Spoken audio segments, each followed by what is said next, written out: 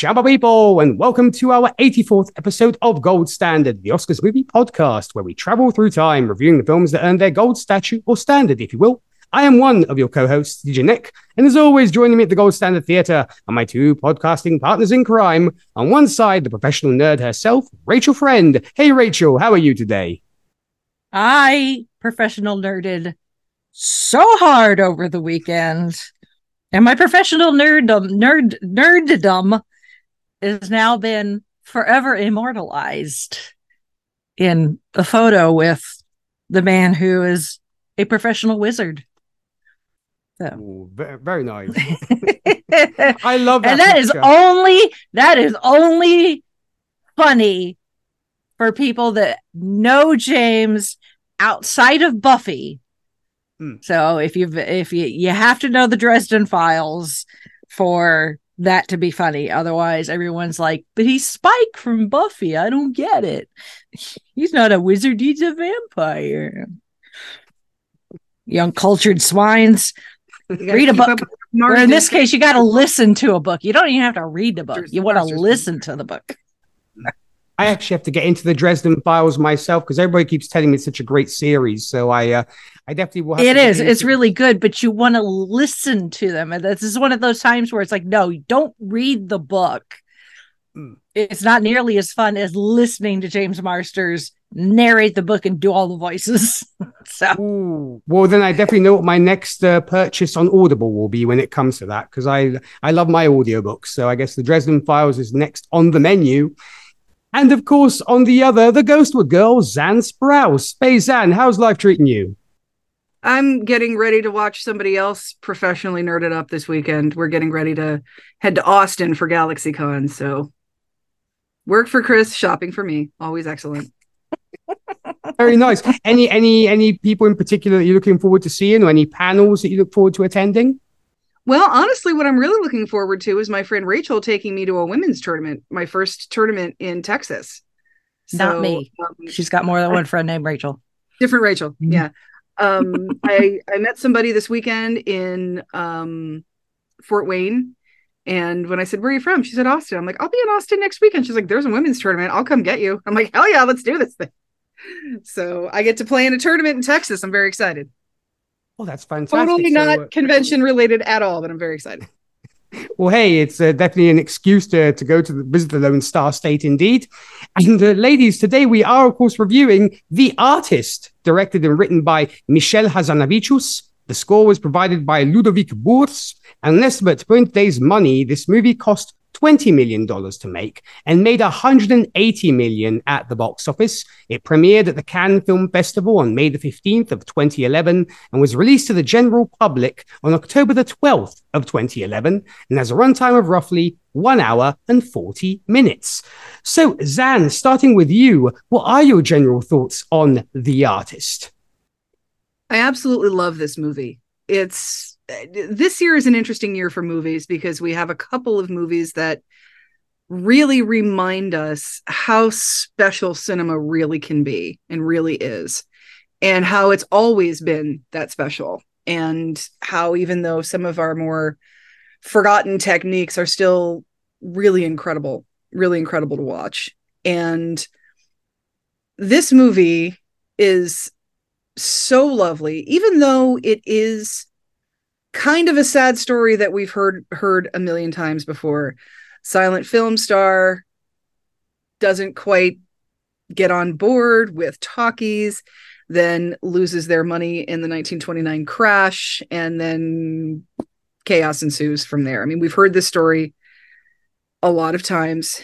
Even though it's a story we kind of know, and it's a plot we sort of know. I mean, it's very, it definitely has that, oh, hi, one photo was taken of me in the newspaper and now I'm a movie star, Broadway melody, singing in the rain. I mean, we've talked numerous times about how that's a trope that just isn't true, kids. That's not how it works. At least for sure not anymore. But it reminds us that cinema's always been special, even before it had sound. That there was something special about those performances, something special about that type of direction.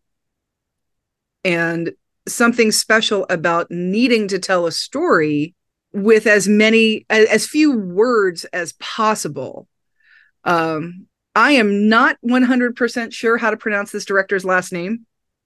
I wasn't able to find some place where he said it. It looks like Hazanavicius is what I'm assuming it is. That's what I went by. I went by the Hazanavicius or Hazanavicius. I'm not sure, but I think so. And so, he even said that he did his best to tell the story as well as he could with his having few dialogue placards as he possibly could. That's something that, I always thought was interesting in silent movies, that if you can read lips, you can tell that there's so much more going on. You'll see somebody talking for, like a minute, and then you'll see the dialogue of, what are you doing here? Like something really small. So it really does remind us of how interesting that was and how special it was. And we only get 2 silent movies as Best Picture. We have Wings in this because we didn't have the award before Wings. And there are some really fantastic pieces of cinema that came before this. One thing I'm thinking off the top of my head would be The General. Would probably be the one thing, if you said if there's a silent movie you could give an Oscar to, what would it be? I would probably say The General. And then probably something. Sunrise is a good one. Sunrise is a good one. Modern Times is fantastic. Birth of a Nation can suck it. Yeah. Honestly, so can Greed a little bit. Greed, I don't need to watch that for 8 hours. There's a reason why we give Oscars for editing. But maybe The Flesh and the Devil when it comes to, sort of romantic movies. I that's one that I really love. It's a Garbo and Gilbert. Or Battleship Potemkin. Potemkin, that's another one. Take your pick of Fairbanks movies, So I love that we go back to this, and I love how much this movie homages not just silent film, but classic cinema. You can't get away from the parallels between this and Singing in the Rain. You can't get away from the parallels between this and Sunset Boulevard. Can't get away from parallels from this and The Thin Man. We've got I think Uggy the dog is taking her place of Asta in this one. Mm-hmm. But we have a wonderful Jack Russell Terrier that really is holding everything all together. And then we have little things like the breakfast scene where he and his wife aren't talking, but they are obviously feuding, where she's drawing, mustache and blacked out teeth and eyebrows on him. It's very Citizen Kane. Just the fact that the first time we see them sitting down to breakfast, that they're eating grapefruit, that's very Public Enemy. Her whole concept is very, Pepe's whole character is very reminiscent of The Crowd and A Star Is Born, specifically Janet Gaynor, Star Is Born. Again, the Janet Gaynor scene with the suit, that's recreated in this. What movie was that, though? That was a different movie.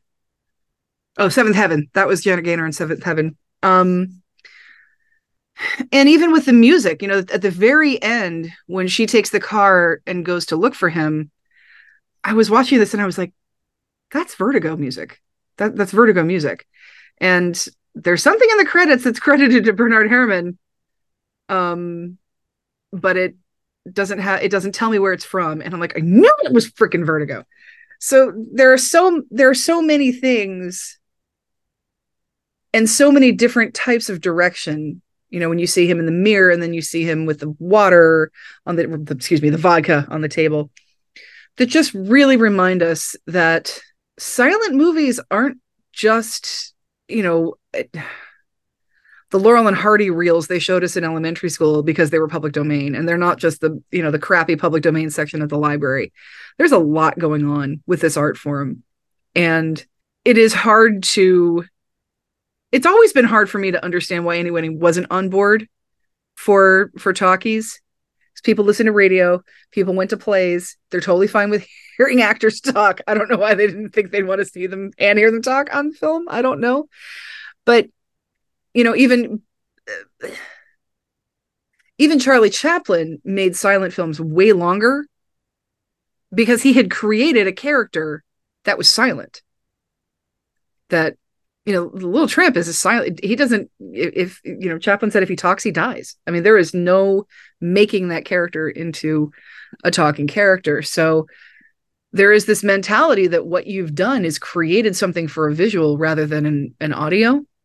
And being able to step away from that and see how you can evolve rather than fighting the tidal wave that is coming. It is going to happen. And I think this, you know, anytime we hear these stories, it reminds us that there's a reason why we stopped seeing these incredibly famous, incredibly influential silent stars. And it's not just because they couldn't talk anymore. It's because they died. You know, so, I mean, how many times have we heard died drunk and penniless sometime in the 30s? And, you know, it's because this is a very, very different art form. We talked about this with Sunset Boulevard. It's an extremely different art form, acting with just your face.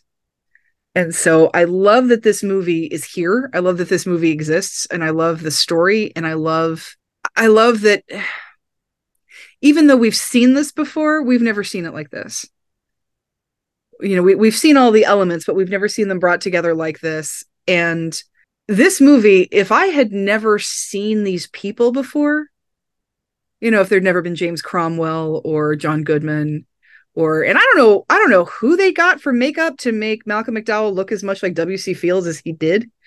It's like if W.C. Fields and Frank Morgan had a child, it would have been Malcolm McDowell in this movie. The only thing that would have clued me into the fact that this was a modern movie was the film stock. You know, this was shot in color and then the color was removed, and it's just, you know, even the fading in the corners and everything. I mean, it really tries. It's just too good. It's just too good to look. But, you know, the costumes, the set design, the hair, the makeup, everyone was so meticulous in making this look exactly like it would have been in 1927 is just so beautiful and such a joy to watch. I absolutely love this movie. Fabulous stuff. And it's interesting you mentioned that point of it looking, you know, should we say, you could tell it was kind of modern, even though it had that throwback feel.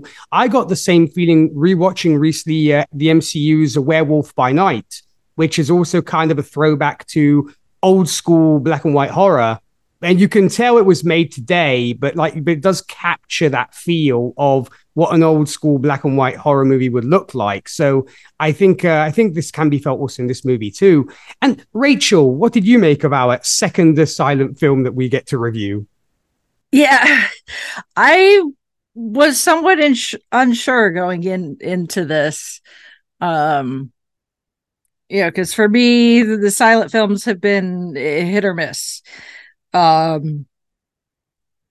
at least, you know, I had some better idea of what to expect. You know, like not every single thing that is quote unquote said on screen gets a card, you know. Although, you know, all you gotta do is watch sometimes people's like body language and their facial expressions is like, you know exactly what's going on without having to know a word that they said. You know, like when George is hamming it up, you know, for the crowd, and his co-star is off to the side and she's just pissed. You know, you can just tell. You know? So, you know, I at least knew that going into it. But as I watch this movie, anybody listens to our podcast knows that Singing in the Rain, one of my absolute favorite films of all time. And for this to touch upon essentially the same subject, but in a more serious tone. Singing in the Rain takes it, and it gets a little serious, but not really. It plays more on the, oh, haha, look, Lena, her voice, it's awful. Oh, isn't that funny? But look, we found this, fresh young faced star. And Don, he's falling in love with her. Great. Everybody lives happily ever after, except for Lena, but whatever. She's a bitch. But this is more honest of what it was like when this transition happened in Hollywood. There were extremely famous silent film stars that could not make the transition to talkies for one reason or another. The acting is different because you're not relying solely on your facial expressions and body language. You actually have to say the words, and it has to match. In some cases, their voices just did not sound good, for one reason or another. Some had accents, and some people just, it was kind of like Lena Lamont. They just sounded awful. So some very, very big stars lost their line of work in the transition to talkies. Some studios suffered because they could not make the transition.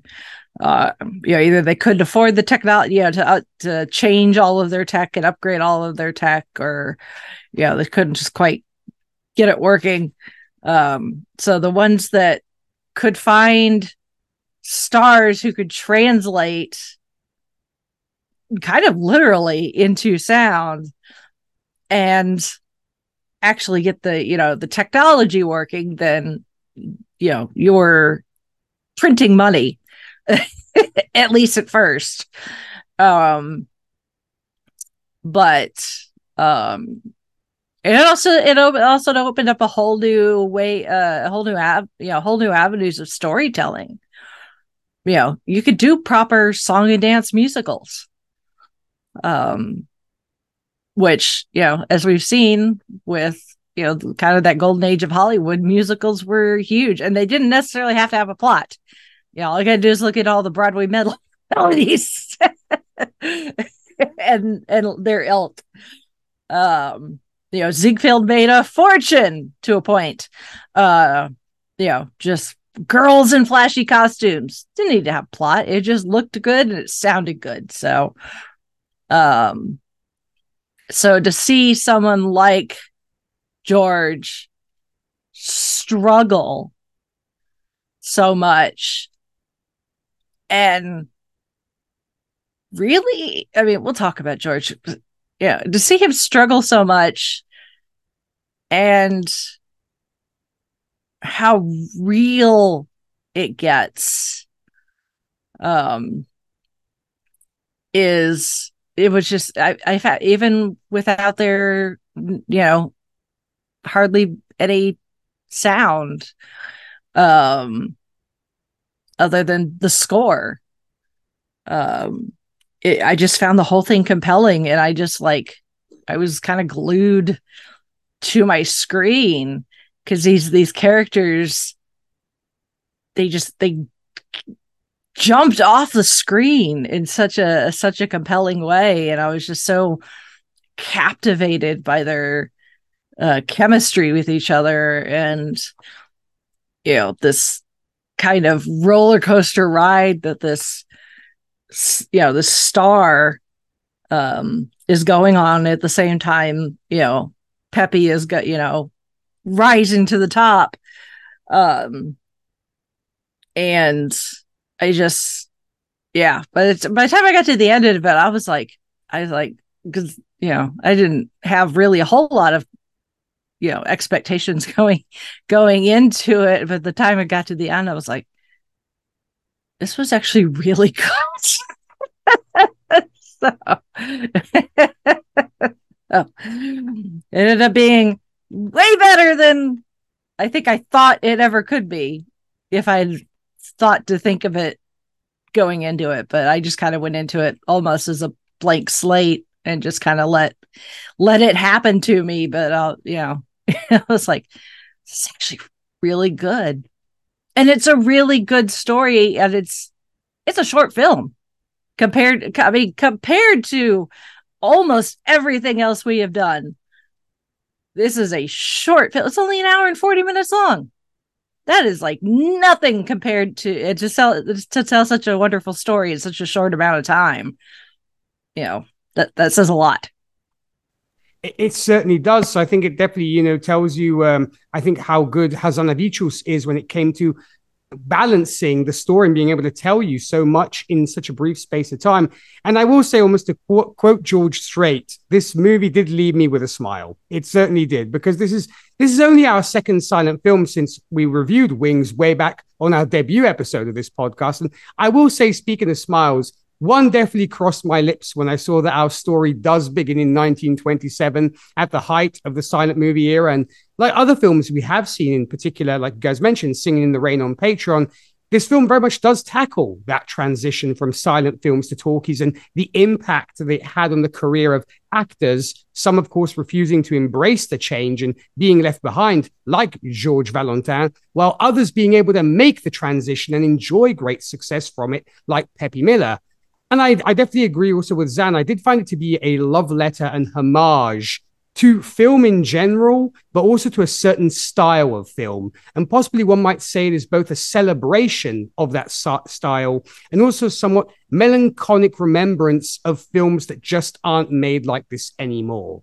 Between the musical cues and some very evident visual cues, I think Hazanavicius tells an intimate story, yet one with a happy ending at the same time. Some might call it a bit of a novelty, if you will, but I very much did enjoy it.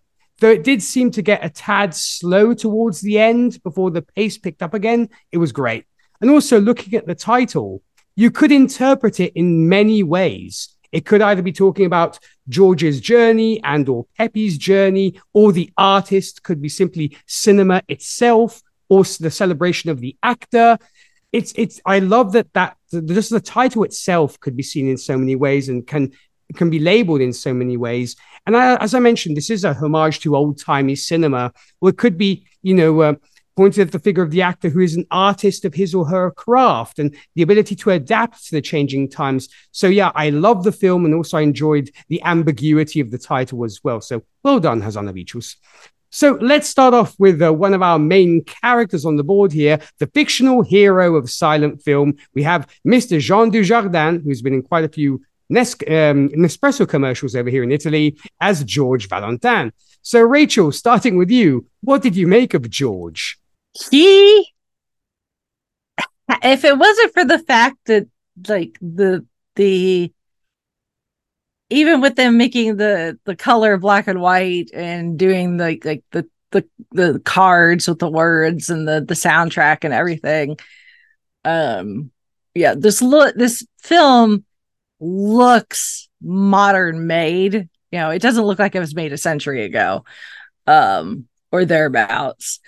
But George has that old Hollywood star look to him. Like, he's got that 1,000,000-watt smile. He's obviously very charming, very charismatic, has a bit of a dashing romantic feel to him. There's several times where I'm like, yeah, he could be Gene Kelly easily in this, but he's also he's also an action hero. So he's got a very Douglas Fairbanks-esque feel about him. They even at one point take Douglas Fairbanks out of a film and put him into and acting like he was the one that was in that movie. So he very much has the look that you would expect from someone that era. And obviously he's very successful. He's got a very big house. his wife, anytime he pisses her off, he's just able to send his chauffeur to the jewelry store to buy her present. He's got a chauffeur. He doesn't drive himself anywhere. He gets chauffeured around. He seems to have it all.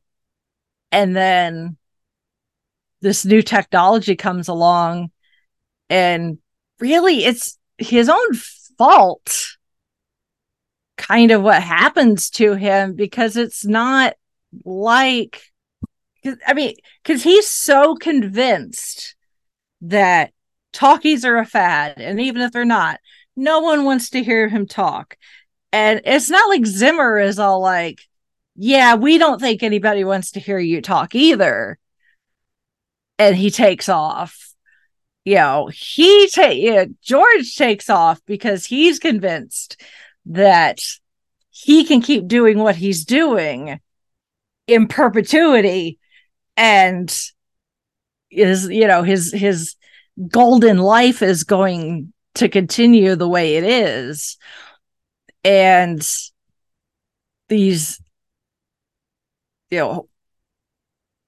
bumps and stuff that happen to him are really the outcome of his own ego. And he has to hit rock bottom for him to realize that he needs to get out of his own way and let the people around him hold his hand and lead him into this next phase of his life, which is being in sound film.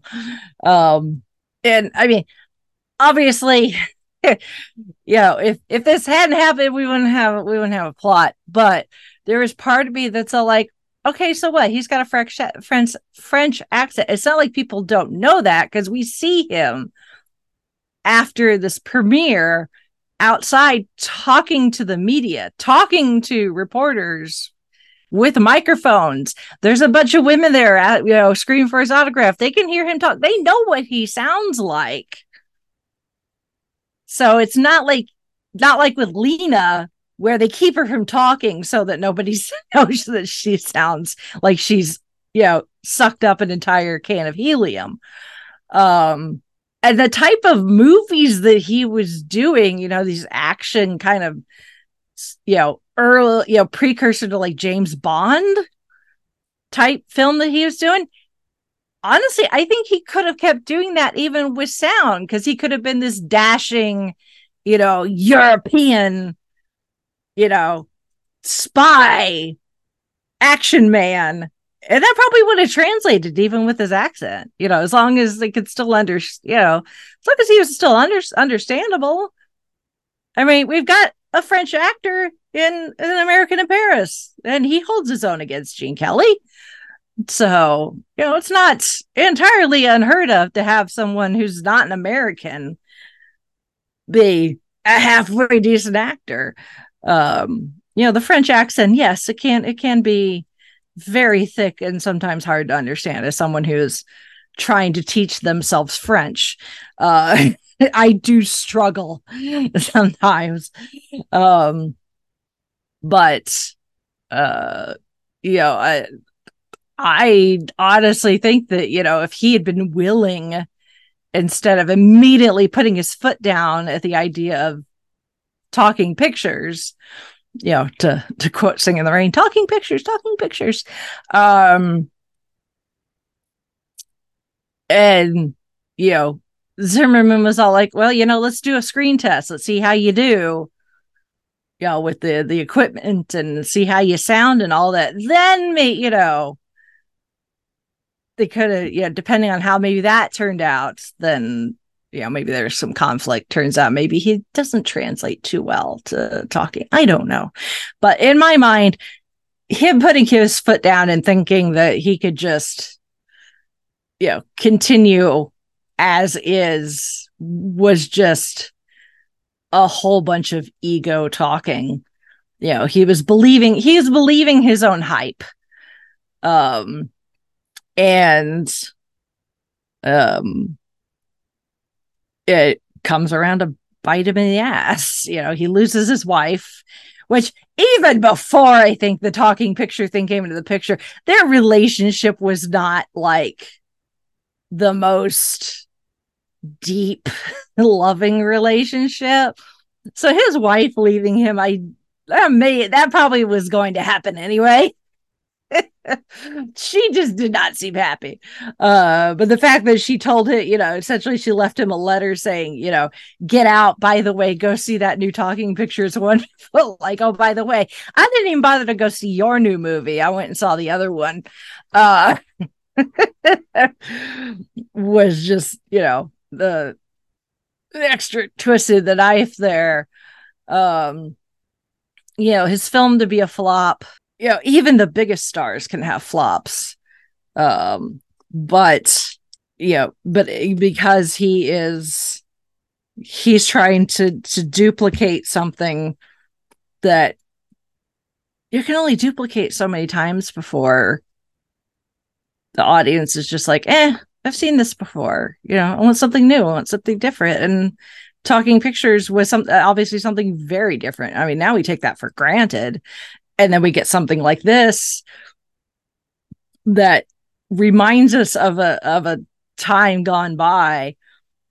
And the Academy loves anything that talks about Hollywood anyway. They love to praise themselves. So, but to, at the end of it all, him almost dying in the fire, which was again his fault to begin with. Not that I think in the early 30s that they knew that the type of materials that film was made out of them was extremely flammable, very, very flammable, and to have to auction off all of his belongings. Which, I mean, some celebrities do that just because they end up with too much shit.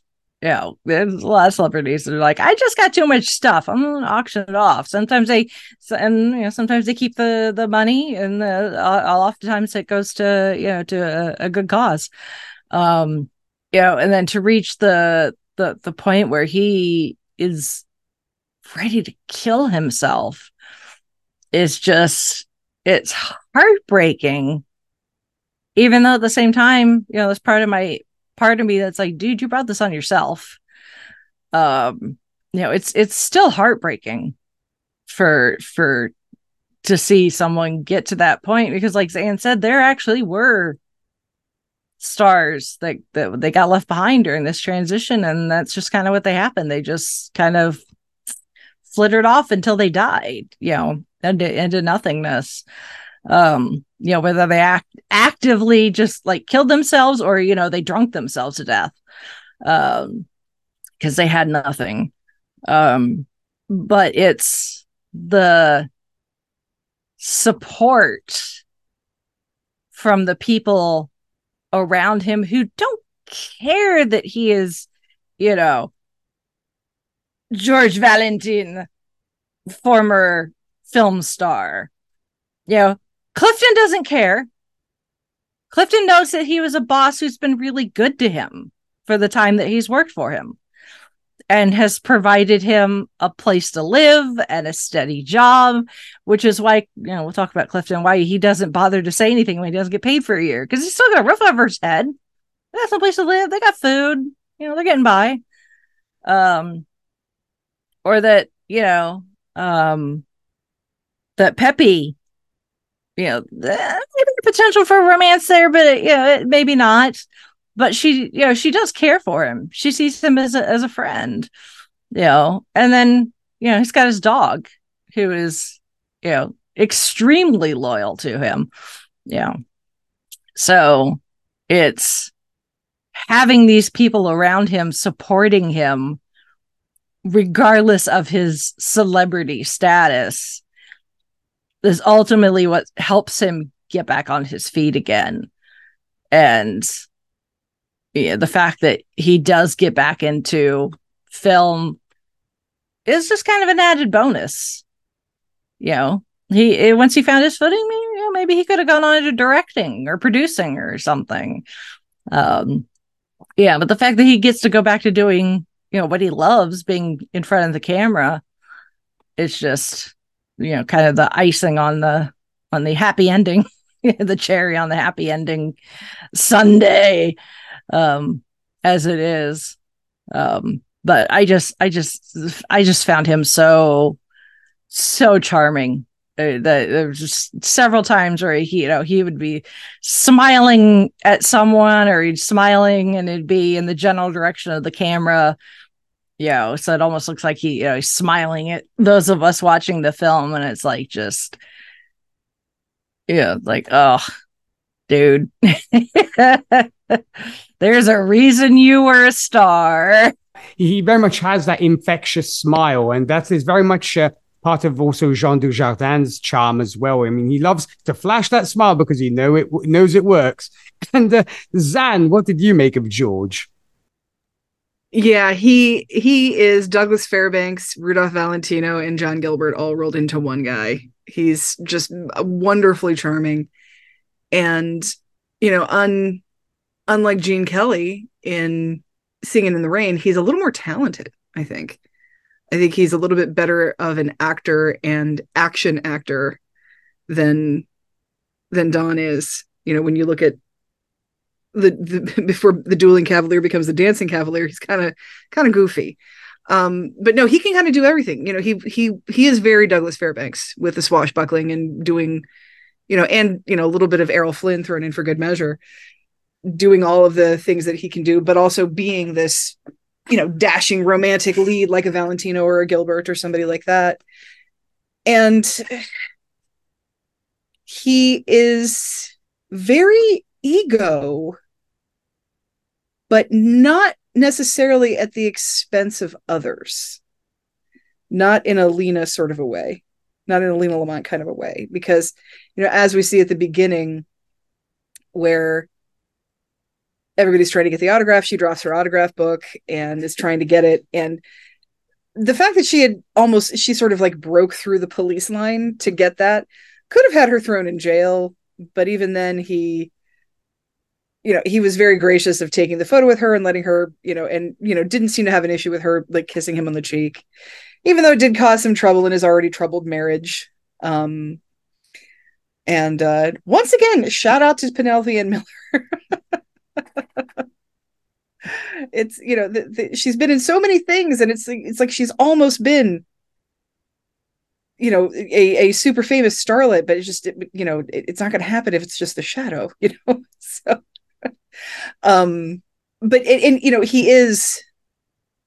he does have these people around him that care about him, because I think he is a kind-hearted person. I think he is a decent human being. I don't think someone like this could have a dog like that be loyal if he was a bad person. He's obviously good to that dog. And I love that line when the dog goes and finds the police officer, and he saves him from the fire. Was that the police officer that was Patrick from SpongeBob? One of the police officers in this is Patrick from SpongeBob. I just want everybody to know that. He says he owes his life to that dog, and it's like he kind of does, because we love Nick and Nora, but do we love Nick and Nora as much as we love Nick and Nora and Asta? I don't think so. we all love that dog, and there's a reason why at the beginning, when we have our why is the dog taking second billing to me moment with the actress, again, whose name I can't recall, but she is in Galaxy Quest. It's like, yeah, people are here for this dog. We all know that this dog is, this dog is our favorite character in this movie. All of us, we love this dog. But I don't think a bad person would have this dog as loyal if he weren't. He wouldn't do things like stick up for her to his producer. Where are you going? We have a scene to shoot. And they do have that moment with each other, on screen, with the dancing and in his dressing room where he catches her, which is an amazing scene. The way she does that, the way it looks like, it really looks like somebody else is there in that jacket with her. It's very impressive how she was able to get that. How she did such good choreography with that. And she's written thank you on his mirror, and they have these little stolen moments, and he gives her the beauty spot, the beauty spot that becomes her breakthrough mega fame role, that he said, you need something that the other girls don't have. Boop. And that's where beauty spot comes from. And I think there's ego there, but I also think there is fear there, because he is a guy who can do anything because it's all visual. He can be this James Bond kind of guy. He can be the charming smile romantic lead, and he can be the swashbuckler that stabs you right in the gut. He can do all of that because he's not memorizing lines. He's not, he doesn't have to change his voice. He doesn't need a voice. So I think a lot of it is ego. People are come to see me, it'll be a great movie, and he makes this movie that, like Rachel said, is extremely derivative of everything we've seen before. The movie he was making, so many elements we've seen so many different times. It was really not anything that was going to be all that special, especially if it opens the same weekend as a talkie that probably has some singing and something it's something brand new. It's like it. I'm trying to think of a good analogy for today, but it's if something brand new and different and interesting is going to come out the same weekend as, like, I don't even know, like another retelling of something. It's like, which one are people going to go to? We all know that people are going to go see the fresh new thing. And, he had no way of knowing that. He had no way of realizing that was going to happen when he financed this movie out of his own checkbook, his own personal checkbook. He had no idea that the stock market was going to crash. So he's like, well, we're broke unless this movie does well, which we know it's not going to. And even his wife is saying, why won't you talk? Like, why won't you do this? This is where this is going. Why won't you do it? And I think a lot of it was ego, but I think a lot of it was fear as well. I think he knew that what he did was, he was good at what he did, but what he did wasn't talking. And there's something so Garbo about him at the end of this movie where he talks, you hear him say with pleasure, with this, sexy French accent that people of the 30s would have absolutely melted for. Same thing with Garbo. She had this beautiful low voice, this exotic Nordic accent that she had. And, you hear them talk, you're like, you're going to be fine. You're going to be totally fine.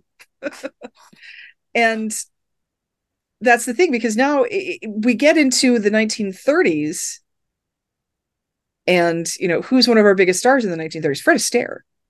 So you're going to have their scene and their movie together reminded me very much of a Fred Astaire scene. It was very swing times, very, and even with some of the camera work, very Busby Berkeley-esque. Interestingly enough, really long dance sequences in this. That's an interesting way to watch a movie with dancing, is to see how long they actually dance before they cut to a different angle. And this one was long. This was very Fred Astaire. And, Fred Astaire had a reputation for making his partner's feet bleed because he had the sequences go on so long. So there's so much to him that I think is so sweet and so charming. And so I stick to it. Like, through everything, he was just there, okay, well, I sell off my stuff and here's my apartment. And I love that he's in this small apartment with his butler/driver still making lunch for him. Like, where's that guy? Like, where's his quarters? Like, does he sleep on the chair? Like, what's going on with this? And still with the dog, he never gets rid of the dog, never blames the dog, nothing like that. Even when he gets divorced, it's like, yeah, well, I get it. It's take your souvenirs and get out. So you're wondering, whose money was in that house? Was it her house? And again, that whole I'm marrying you for your status thing was very, Buster Keaton and, Natalie Talmadge. But even after that, he's like doing whatever he can to still be who he is. And, even when we have that scene where you have the interview, where she's being interviewed and she's like, oh, they don't want to see people mugging and it's make way for the young. And he just gets up and leaves. He says, I've made way for you. Like, he gets it. And he's basically saying, you didn't have to say that, but I get it. And even she realizes that what she's saying is very flippant and very, I think in that moment, I think she has more ego than he does in his entire display that we see with him. That I think he's believing his own press more than he believes he can do anything, which is why he turns to alcoholism, which is why he tries to set the apartment on fire, which, by the way, if that had been actual nitrate film stock, that would have gone up before the match even fell to the ground. That would have been a blazing fire, like way, way earlier than that. Nitrate film stock has been known to catch fire if the light bulb's too bright in the projector. So it's extremely flammable and very dangerous. Go watch Cinema Paradiso. More on that later. And when he does, try to shoot himself, and, I feel like the whole time I'm like, but your dog is right there. Like, you can't do this to the dog. Like, how are you? Somebody's going to need to take care of the dog. And, all through, he really doesn't believe in himself. Like, so many people have told him nobody's going to want to listen to you, that he doesn't believe anything to the contrary, which is sad because, if he can dance and even remotely sing, he's going to be fine in the 1930s. It's not an issue. I mean, that's of course hindsight being 2020, but, and I feel like as much as he helps Peppy, he doesn't help her that much. He just keeps her from getting fired that one time and gives her a beauty spot. And then the rest of it is kind of all her, because, they're going to do this one picture together that they do. And then she's up and he's down, she's coming up and he's coming down at the same time. So it's not like he can get her parts or anything like that. She's doing the rest of it on her own. He just believed in her. He just made sure she didn't get fired.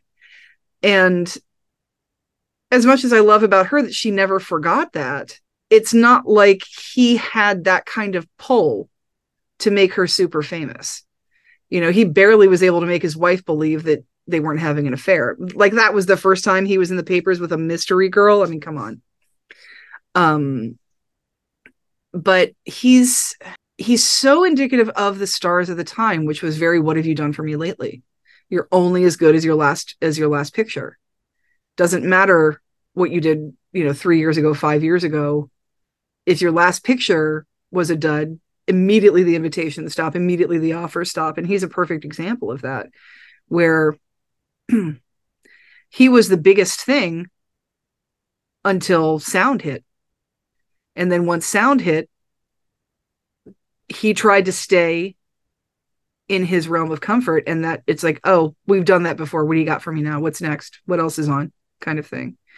And another thing I find really cool about this movie is that they never talk about actual Hollywood.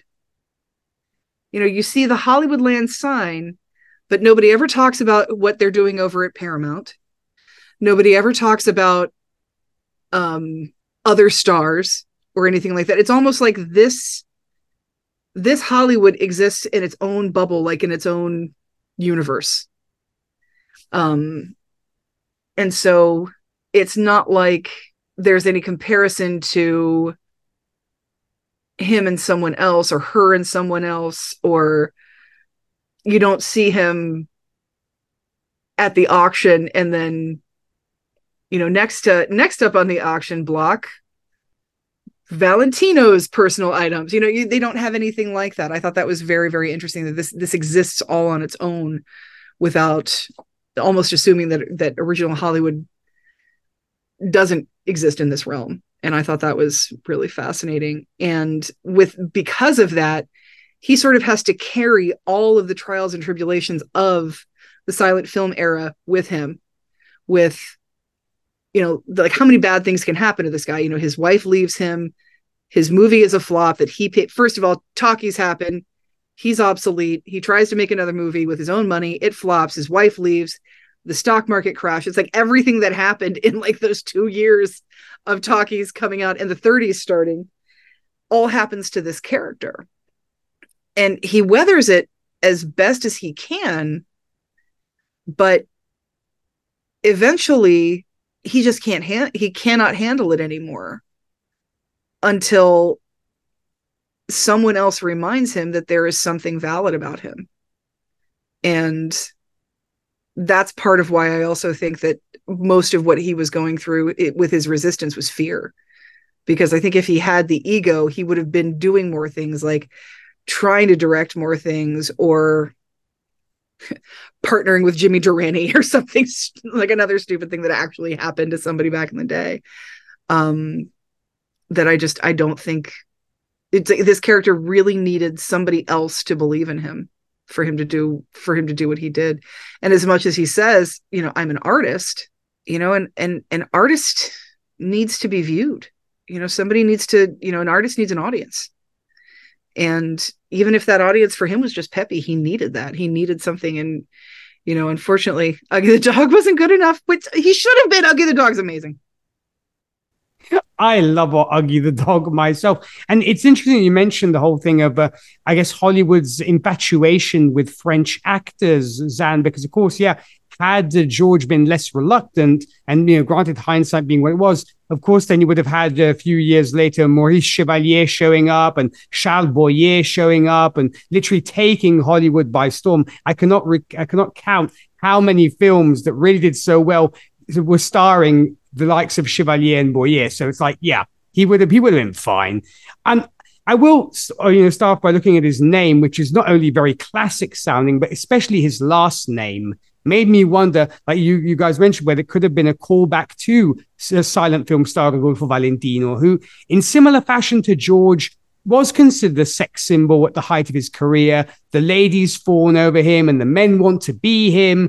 And I suppose while Valentino was not able to fully make the transition to talkies due to his untimely death, George suffers the death of his career by refusing to make the change and shrugging off the emergence of the talkie as merely a novelty, as Rachel mentioned. I think he very much does exude that charisma and that charm of a silent film star, and interestingly, fully embraces the traits of literally being silent. Between his wife constantly asking him why he won't talk to her, the fact that his best friend is Uggy the dog, who is incapable of human speech, and all these possibly not so subtle cues help us very much understand the character of George and what Hazanavicius is trying to say with him. Interestingly, though he does seem incredibly dismissive of the rise of the talkies, that very cleverly shown nightmare he has, where everything makes a sound except for him, which was brilliantly done, shows that by, I think, refusing to make that transition, he is doomed to remain trapped in this silent bubble while the world moves along in its cacophony of sound. So it almost could be like reluctance to change. And I mentioned, you know, Valentino, as we do see, is quite the womanizer, and we can tell from his wife that Pepe may not be the first young, hopeful starlet whom George may have attempted to seduce. Though with Pepe, I appreciated it because it did turn out to be different. As in this case, he does end up assuming more of a mentor-mentee relationship in allowing her to get her big break, which did remind me of the relationship, between Don Lockwood and Kathy Selden in Singing in the Rain. And I do think that in the end, before he gets ultimately rescued by Pepe, who gives him the second chance, George is a victim of his own pride, clinging to a bygone era and thinking he knows best, while the world around him is changing, and his reluctancy to change I think causing him to stand on the brink of obsolescence and becoming that actor my great-grandfather enjoyed. Heck, I enjoy him too. And I did like that it was ultimately his one-time student, Peppy, who ultimately rehabilitates him and brings him into the present. So I think there is that kind of theme going on of reluctance to change, the desire to change or move with the times, which is a theme that we have seen in quite a few films over the years.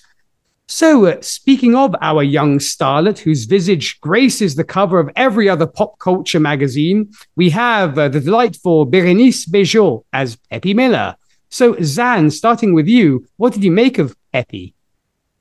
Again, I think Peppy is sort of comedic in the sense that films like this give us the impression that all you have to do is show up and be cute somewhere, and then, oh look, you're an extra now, and oh look, you have a feature part, and oh look, you keep, I loved that scene where she keeps rising in the ranks of the credits, and then oh look, you're in a dancing scene starring opposite the most famous star of the day, and that's not how it works. So that's kind of adorable. And I can't, and again, I think a lot of this story reminds us of how dangerous it is to believe the hype around you, because there's nothing wrong with Peppy. I mean, she's perfectly fine. She's very, she has those gorgeous eyes, so she's very striking looking, that big smile. And then of course she has the beauty spot. So she stands out from everybody else. And I don't know who designed her clothes, but I want some. But at the same time, Peppy goes from being so infatuated with George and then so seemingly in love with him. Just the way we have the scene with her in his tuxedo, which watching him pawn that later was very difficult. That was very sad. That, almost to in love with him, to being, and also so incredibly grateful for making sure she, that Zimmer didn't kick her out just because Zimmer's mad at her basically because her little kiss got them on the front page and the movie on the 5th page. So, he's not looking for her to steal anyone's thunder, let alone, especially, his movie. So, but you've got to go with the star you have that your audience wants. And at the moment, George is what the audience wanted. So she's so incredibly appreciative of him. And then, we sort of see her meteoric rise in parallel to his resounding downfall. Like I said, I mean, just everything that could have happened and that did happen to silent film stars happened to him. The only thing we didn't see was tax evasion. Because that was a big deal when income tax came in. A lot of the silent film stars are like, income what now? And because that was new at the turn of the century, and part of me wonders if the amount of money film stars were making didn't contribute to the fact that the United States implemented an income tax in the first place. So yeah, take out tax evasion, but you have, divorce, alcoholism, stock market crap, all of that. The only other thing too is that nobody took his kids away, essentially. I'm looking at you, Natalie Talmadge. But she seems to have this idyllic rise to fame. She doesn't have a sex scandal, and she doesn't have any box office bombs in the middle of this or anything like that. It's just this perfect ride. And, we never see her, we sort of see her in the chorus line as the dancing girls, which again, very Singing in the Rain. Even the costume is very similar to All I Do Is Dream of You bit at the party. We don't see her sort of as the starving artist trying to do those gigs. That was at a party. This was at least in a movie, and every single next movie is a step up. And so to have her have that moment of, oh, well, people just want to hear me and not see people mugging it, and it's like, do you know who you're talking about when you say something like that? Like, do you even realize the impact of what you're saying when you talk about silent film stars who, at this point, we don't have, there's no VHS, there's not even television to rerun these movies yet. So once these movies stopped showing in the theaters, they were gone. They might as well have just not existed. They could have been a fever dream for all we know. And some of these people are still trying to work in film, either as directors or producers or even acting, some of them. And it's like, do you think you're never going to act with these people or work with these people? Like, why would you say that? And especially considering what she knew George was going through, because, one of the few people that did go see his movie on opening night was her. When his movie opened opposite Beauty Spot, she went to go see his movie. And she saw that she was one of like 14 people in that theater. She knew what was happening. She knew what was going on. And she knew that he was just gone. He had, she came to the house and said, I'll talk to you later. And so she knew she was the one that bought all of his stuff back at auction. We saw that someone bought the stuff, and then we find out that it's her. And then we have that scene where he's unwrapping everything and seeing that all of his stuff is in her house, just in a room in her house. Even when she's doing what she can for him, she's still saying stuff like that. So it's definitely buying into your own hype can really turn you into a seemingly nasty person very quickly. But it's almost like she had a publicist that told her what to say, because all of her actions were completely opposite to that. Once she finds out what happens, she's, and this is risky at the time too, because she's had a hit picture, but again, what have you done for me lately is Hollywood.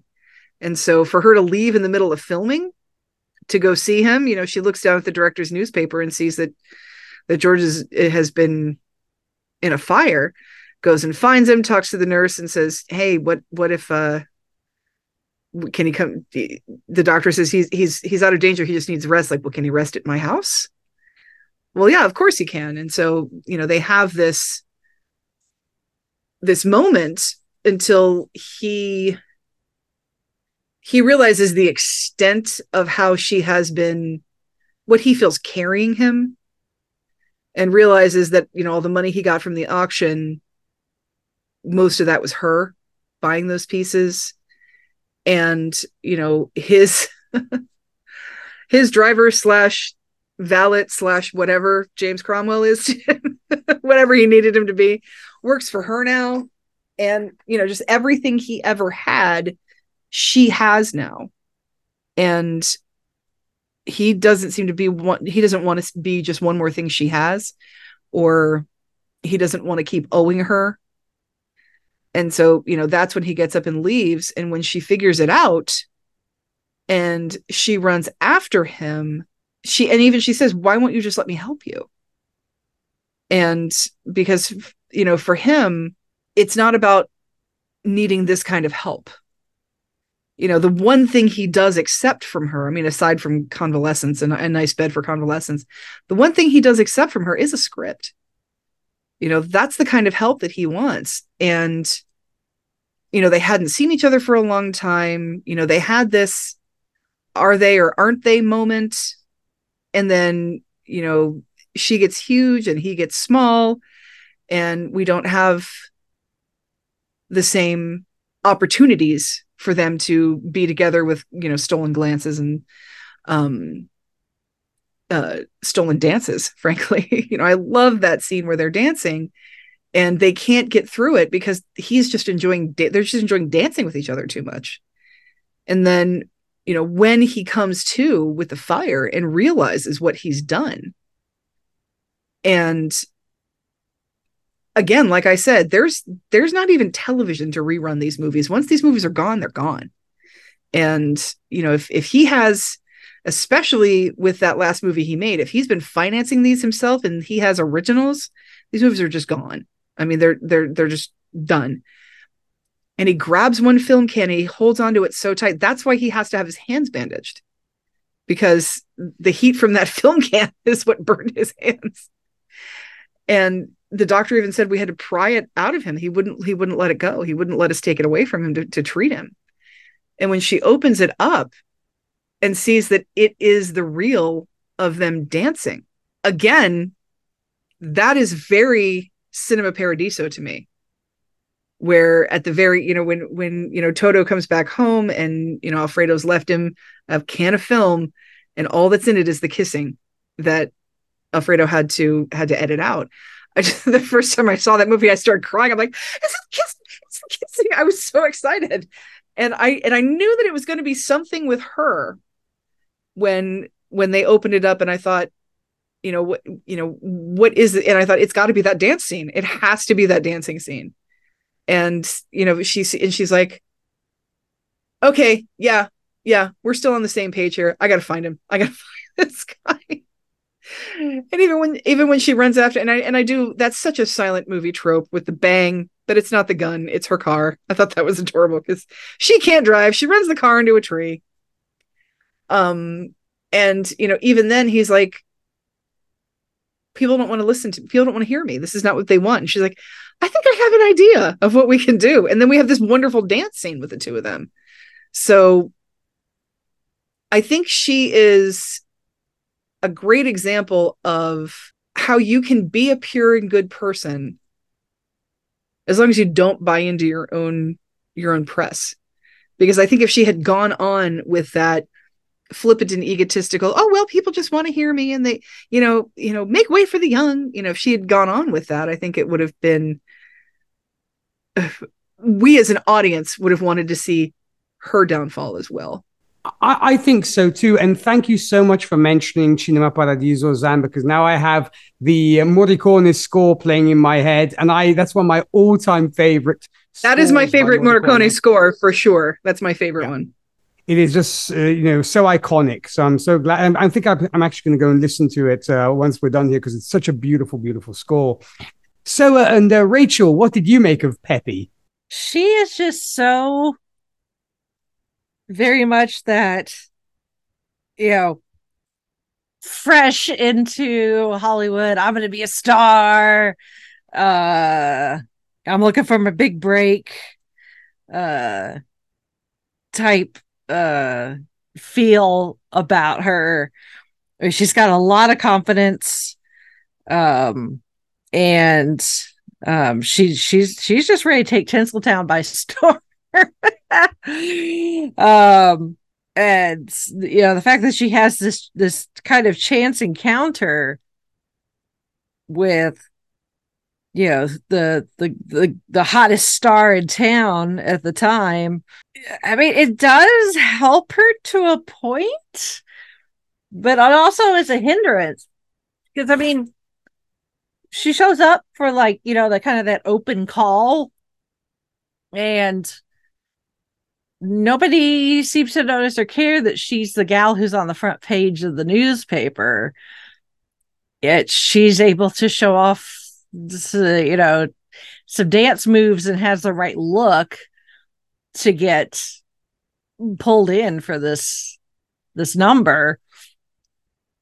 And and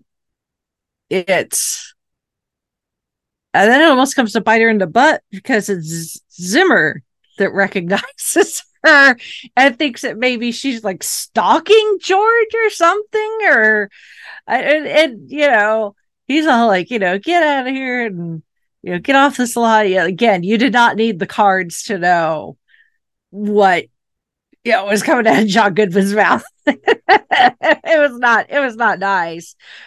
The thing is, she got in there on her own merit, and it's only the fact that she and George had already sort of built up, kind of this,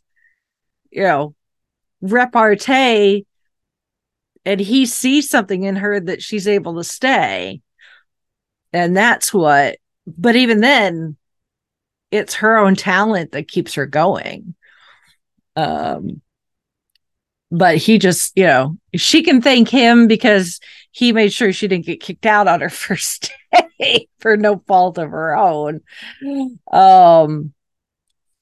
What I find interesting is I know they needed some sort of gimmick. And George is like, if you're going to be a star or you want to stand out, you have to have something the rest of them don't. And he puts that beauty mark on her, which the number of times that like she bursts into tears in this film and does not like accidentally smudge the, the beauty mark. Good for her, whatever brand of pencil that was.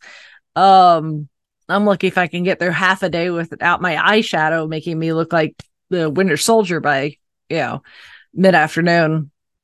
But yeah, I don't know if it's just because because it's not, kind of like Sam was saying, where they don't really talk about Hollywood, and it's kind of this movie's version of Hollywood. But I would think that she kind of stands out anyway because she's not traditionally beautiful.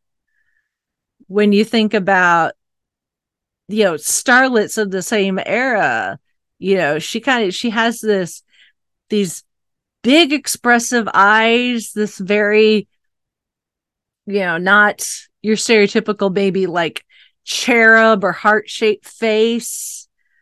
She's got this almost like Julia Roberts mouth and grin about her. It's very large, a lot of teeth. The dark hair. She looks like maybe she's got some, I don't know what, but she does not look like she is just straight up American. She's got something in her bloodline that just makes her look just a little exotic for, I know that's a terrible term. But we're talking about the 30s here. So when somebody is from Argentina, that would have been the word they used. Yeah. She does not look like your stereotypical all-American beauty. So she's kind of got that going for her anyway. But again, we kind of need something kitschy for the plot. So they go the whole beauty mark thing. And then that's like her big film. But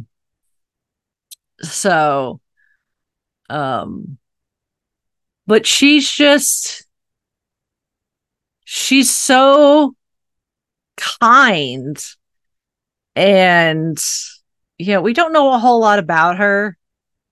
We don't really get much in the way backstory. But she's just so kind and happy with the success that comes to her. She never seems to get a big head about it. She's always, when she and George cross paths, on the studio lot, she's excited to see him. She would rather spend time with him, probably just talking with him about this, that, and the other thing, instead of hanging around with the kind of all-American boys and men that she's hanging out with. She's like toys, they're not anything to her. They're just people to have around. So when she sees her friend finds out her friend has gotten into trouble, her first thought is to drop everything and go to help him. She doesn't, she's not doing it out of pity, although I'm sure there's part of George that feels like it's probably pity. You can feel sorry for someone and not pity them. Those two do not have to go together. They can be mutually exclusive of each other. You can feel pity someone and not feel sorry for them. But she just genuinely feels sorry for him as another human being. And she just wants to be supportive. She wants him to know that he has got some place to land when, something unexpected happens, he's got somebody he can turn to. And he's not going to be left high and dry.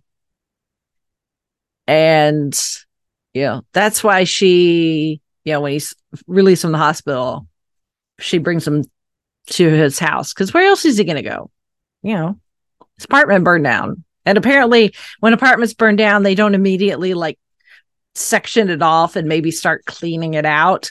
So that people can just walk into it and find their hidden gun that apparently the box did not melt in the middle of the fire. So that he'll have someplace safe and comfortable to recuperate.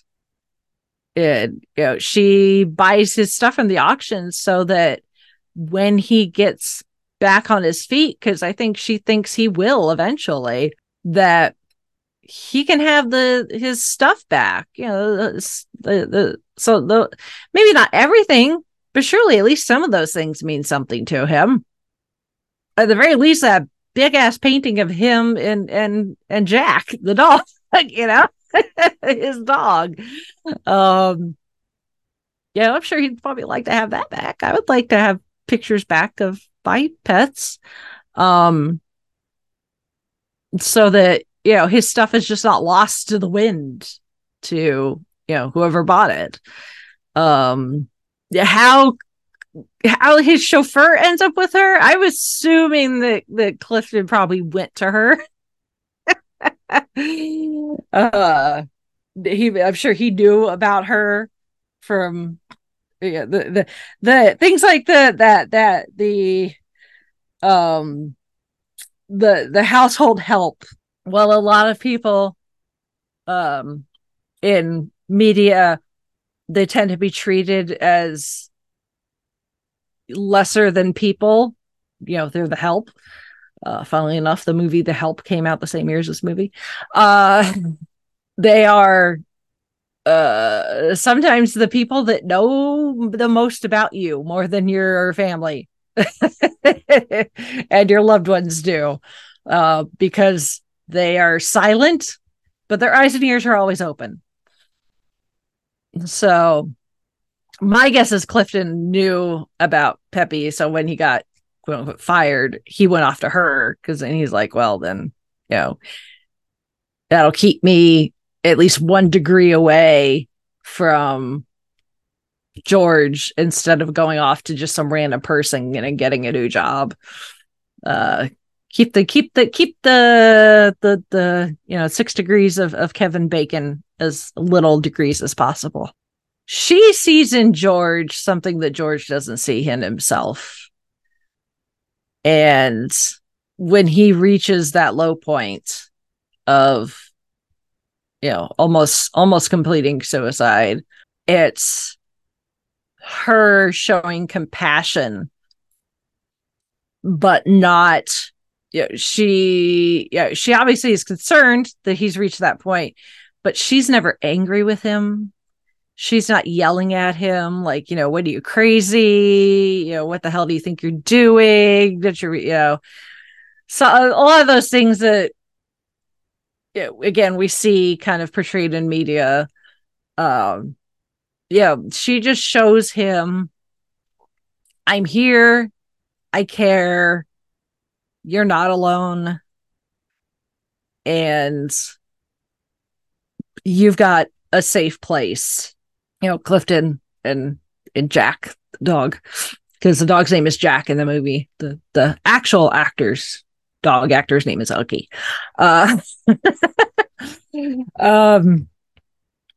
So she just, she's not perfect, but she just tries. She tries to do her best. She tries to do, what she thinks is the right thing to do for herself and for those that she cares about.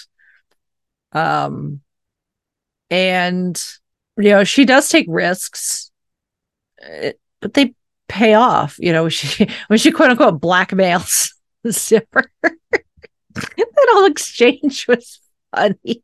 It's so funny. She's like, So like either she's like, I'm trying to blackmail you. Don't you get this? So she's very adorable. She's very adorable. And you know, although we never get to hear her, yeah, she's one of we never get to hear her voice, so I have no idea what she actually sounds like in real life. But when it comes to the dancing, she seems quite talented. Both she and Jean did all the dancing you see. They took very intensive training before filming so that they are able to do the dance routines themselves. So she seems to be quite talented as a dancer.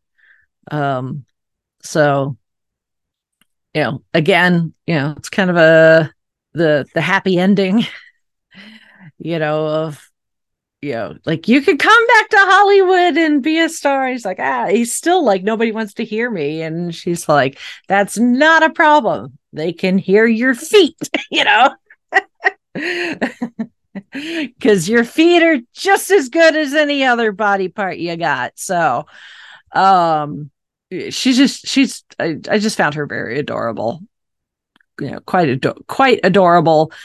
And I think a really good choice as kind of our leading lady for this version of Hollywood, and having kind of George's former leading lady be the stereotypical Hollywood blonde beauty, all American beauty.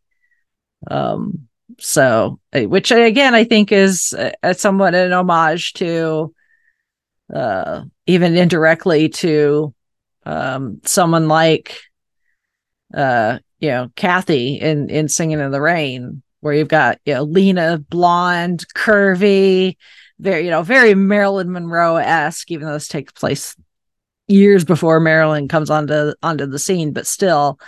And then you get someone like Kathy. She's a brunette. She's got these very expressive eyes. She doesn't look like all the rest of the girls. So I don't know how intentional that was, but I kind of like to think it is, and I'm kind of here for it. Well, I am too. And I'm sure, I'm glad that, because apparently at the time, I mean, I think they are still married. Berenice Bejo was actually married to Hazanavicius. She was his wife at the time. I believe they're still married.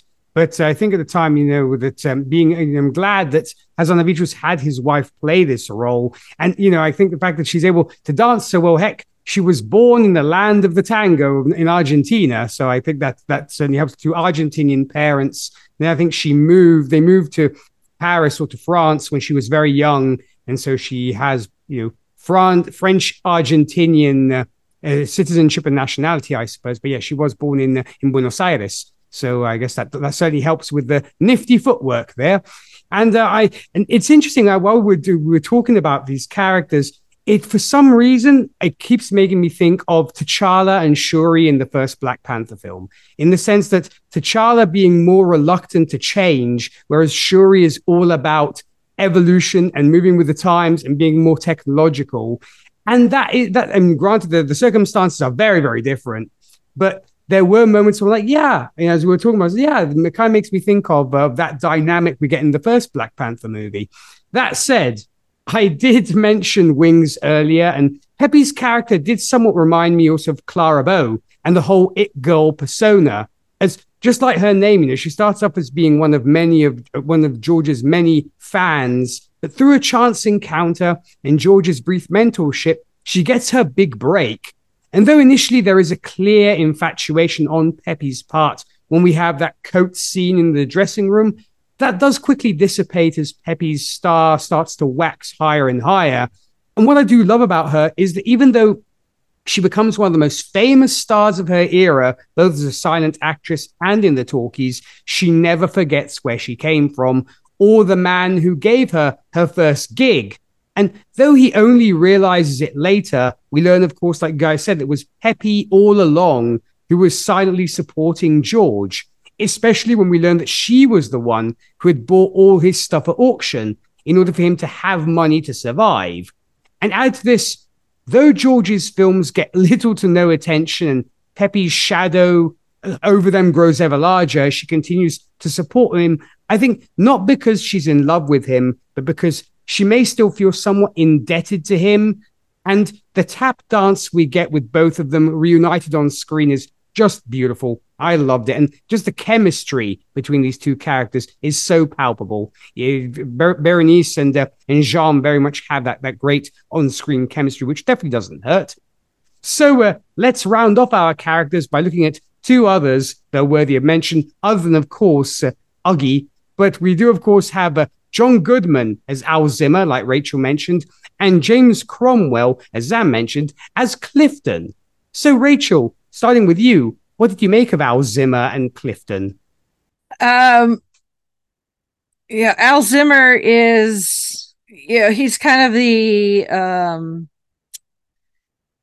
the embodiment of kind of every studio executive of that time. Take your pick, Louis Bill Mayer, or whatever. He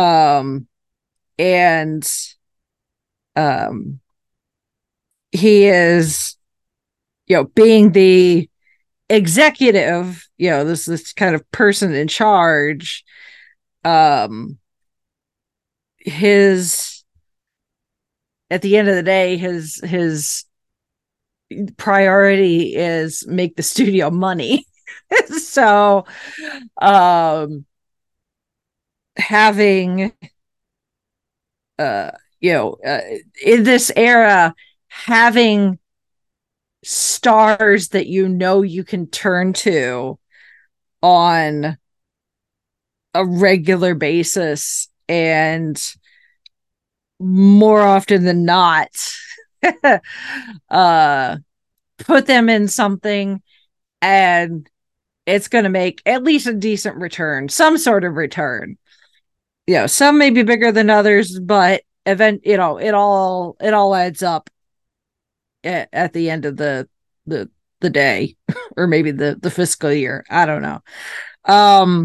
And that's what they're doing with Peppy once she gets signed on to this studio. That montage that the Zam mentioned, where you see her name constantly moving up and up and up in the credits, is because they just have her working and working and working and working, and the stuff that she's in is being successful, and therefore, it's like, hey, you're winning for us, so we're gonna, you scratch our back, I'll scratch yours.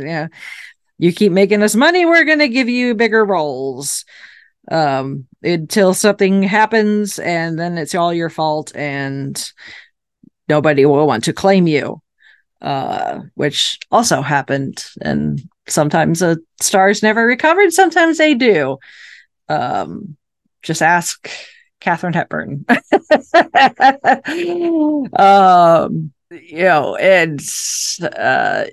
It's not until, but because of that ends up working in Peppy's favor when she needs to, kind of get the studio to bow to her whims, her demands, instead of, just doing film after film after film, even though she does seem to enjoy it. But when she needs a favor, because she has that pull, she's able to convince Zimmer that, no, hire George. I want him to be my co-star. Take it or leave it. If you don't, essentially acquiesce to my demands, I'm walking out the door, and there goes your cash cow. And I mean, technically Zimmer doesn't give her exactly what she wants. He doesn't hire George outright, but he does at least agree to let him see the script and, probably do a screen test or something. And obviously that ends up working out. But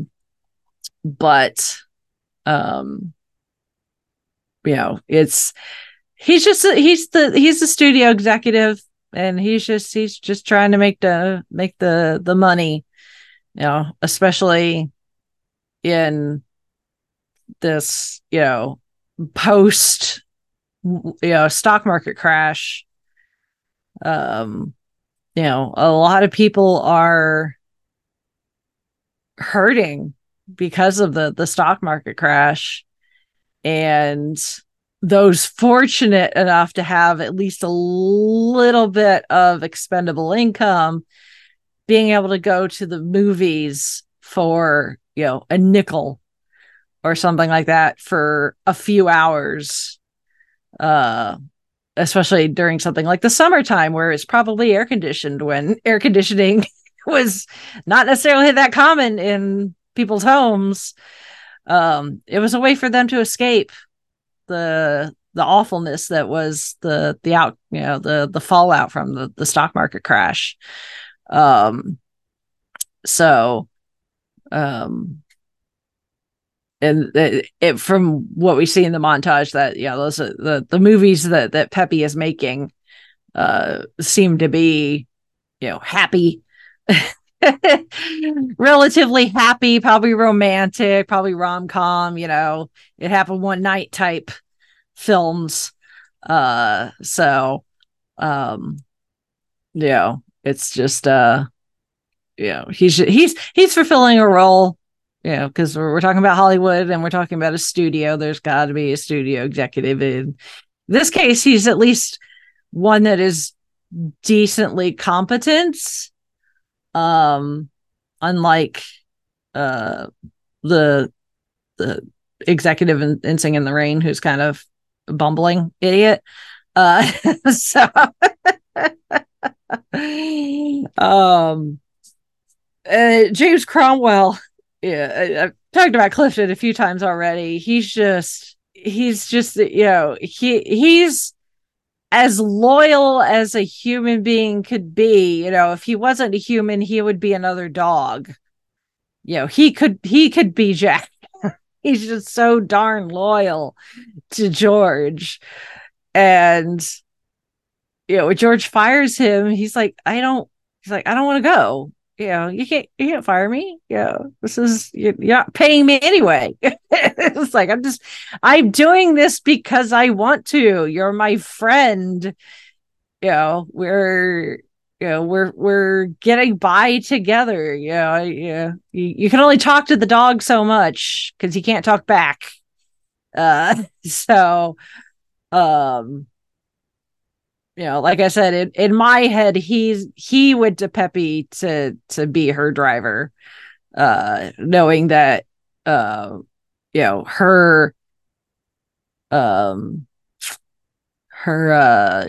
kind of self, her bubble of social interactions sometimes includes George, so that keeps him connected in a way. But again, that's just purely my speculation. But it was nice to see. It was nice to see James Cromwell. He's kind of one of those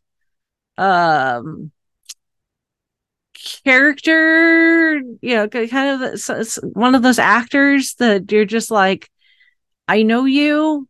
I probably don't, that his face, but you don't necessarily know his name. But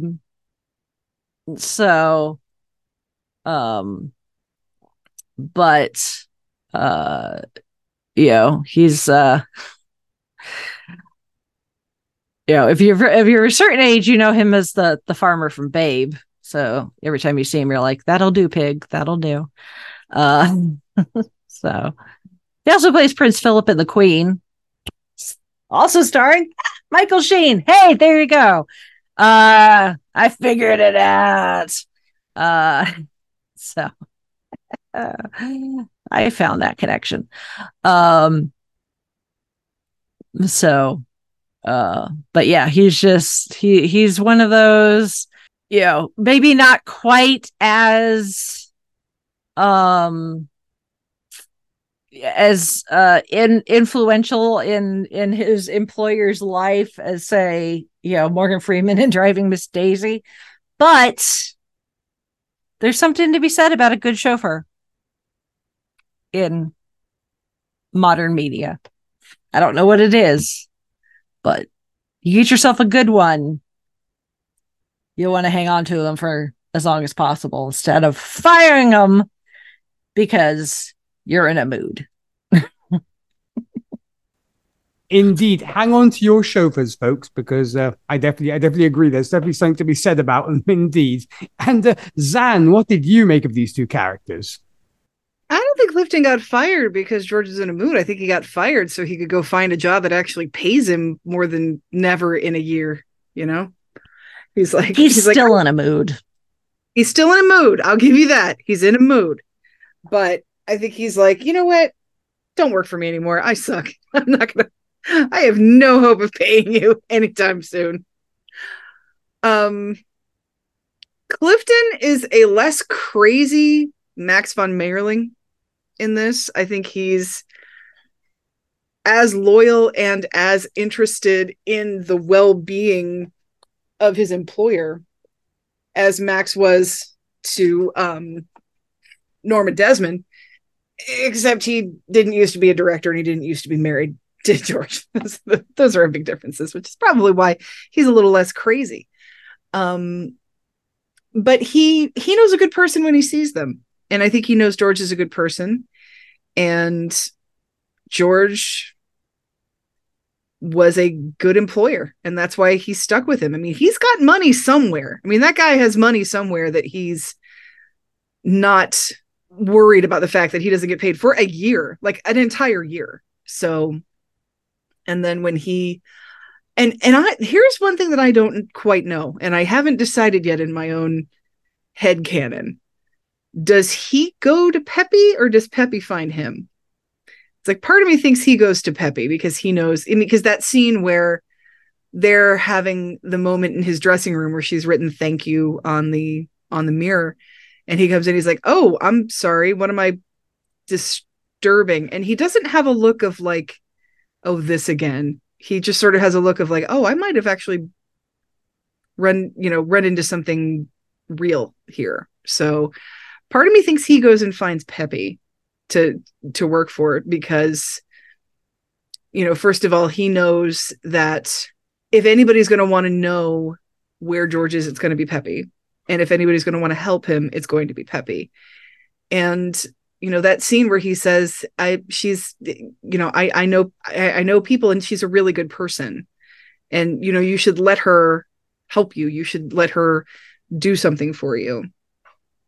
And again, he needs someone to believe in him. Like I said, George needs someone to believe in him. But I think that someone believing in you that relies on you for income, it isn't going to work for him because he knows that there's no way that until it could be another year or two before he's able to pay Clifton when he's back on his feet. And as much as he wants Clifton around, he's not a bad employer. I mean, he doesn't, mistreat Clifton or make Clifton do anything, unsavory or anything like that. But he's like, look, I can't rely on you when you have to rely on me when I'm unreliable. I can't do this.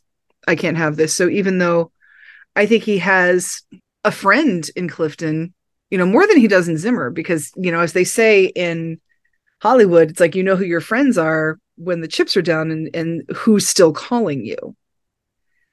And Clifton's still calling him. He's still there. He's still willing to live in this one room apartment that doesn't even have a bedroom. It just has a Murphy bed, as cool as Murphy beds are. And willing to, help prepare his lunch because he's got nothing else to do. They're not driving anywhere. They're not going anywhere. He doesn't have to go to the store and buy necklaces for his wife. He doesn't have to run these. I guess that's kind of an unsavory errand, but, just he knows that he was there. He saw what happened, that it wasn't anything. So, but, so I think he is a friend, but he can definitely be more of a friend once he's no longer an employee. And he can say, dude, wake up, let her do this for you. Let her help you.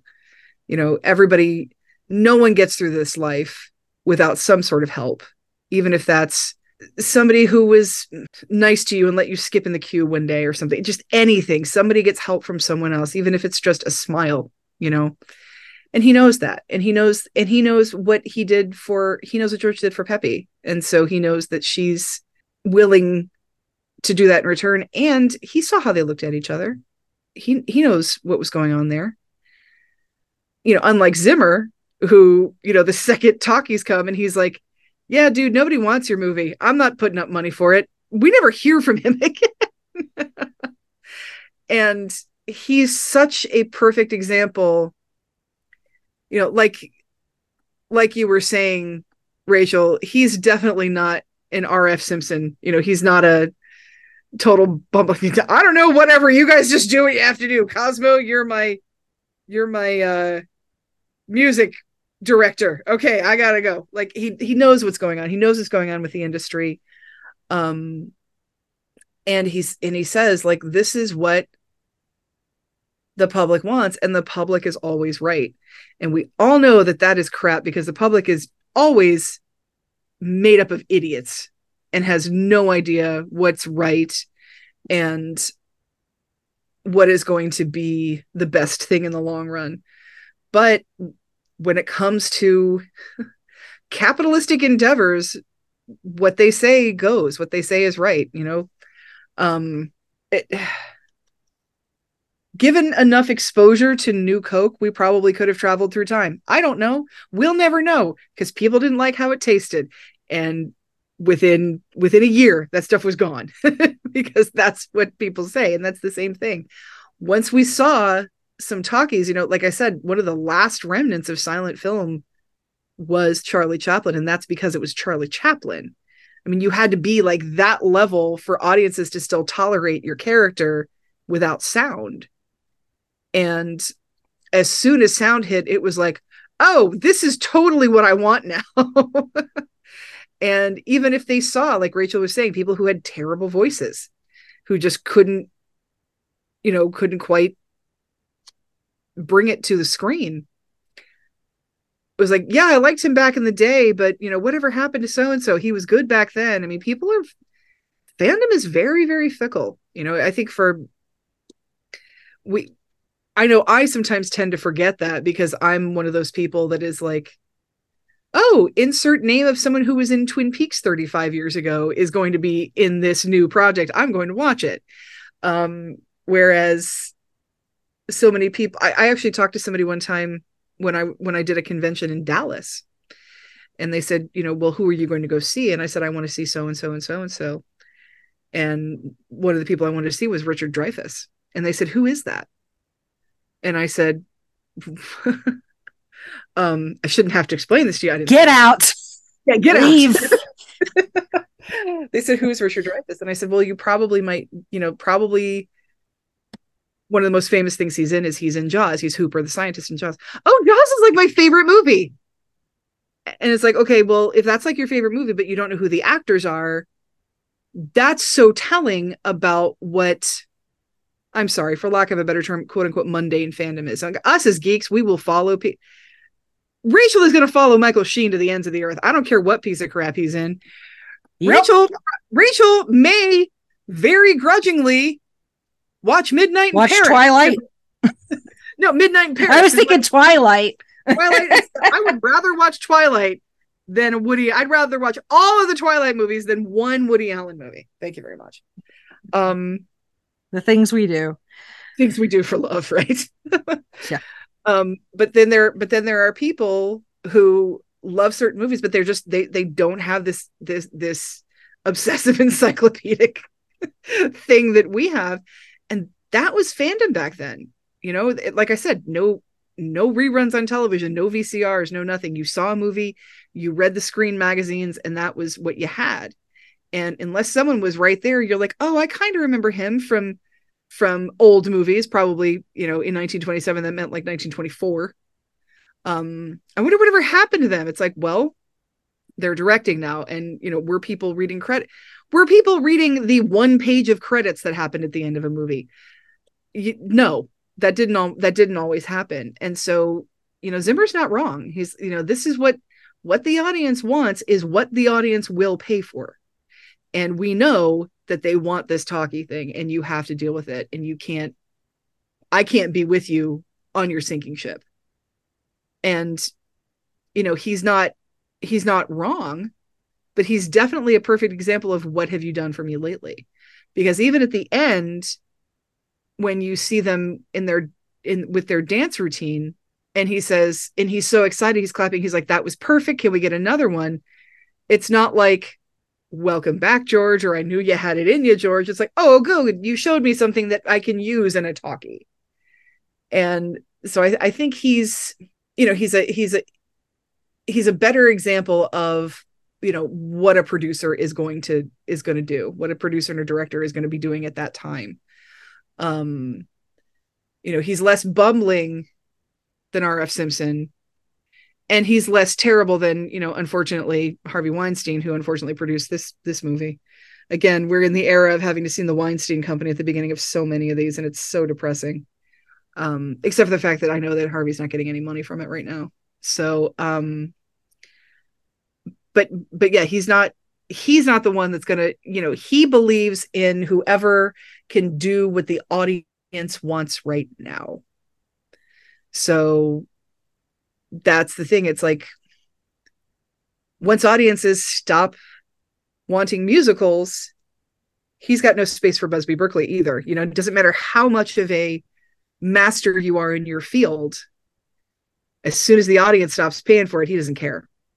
And, he's the most realistic part of this, aside from the whole, what happened to silent film stars, the most realistic part of this business as to what's going on with this is that, the audience, the public is, what the public wants, the public gets. And that's what they pay for is what I'm going to give them.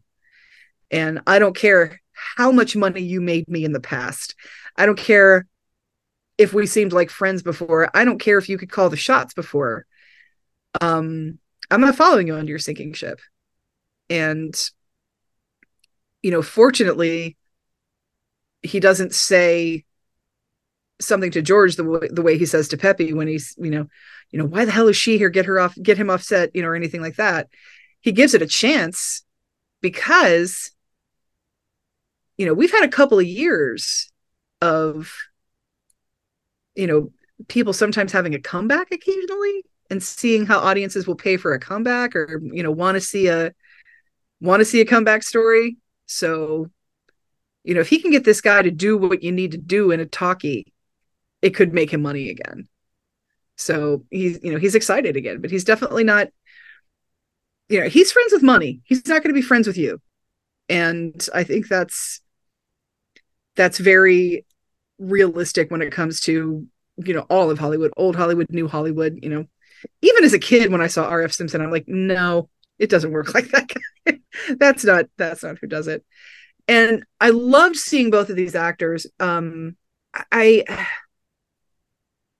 hesitate to say who my favorite actor is, because there are so many that do so many things and do so many things well. But, if you said gut reaction right now, I'll smack you in the face if you don't say something, I might actually say John Goodman. John Goodman has been in my top 5 for decades. I absolutely adore him. He's in my favorite movie as one of my favorite on-screen characters ever. And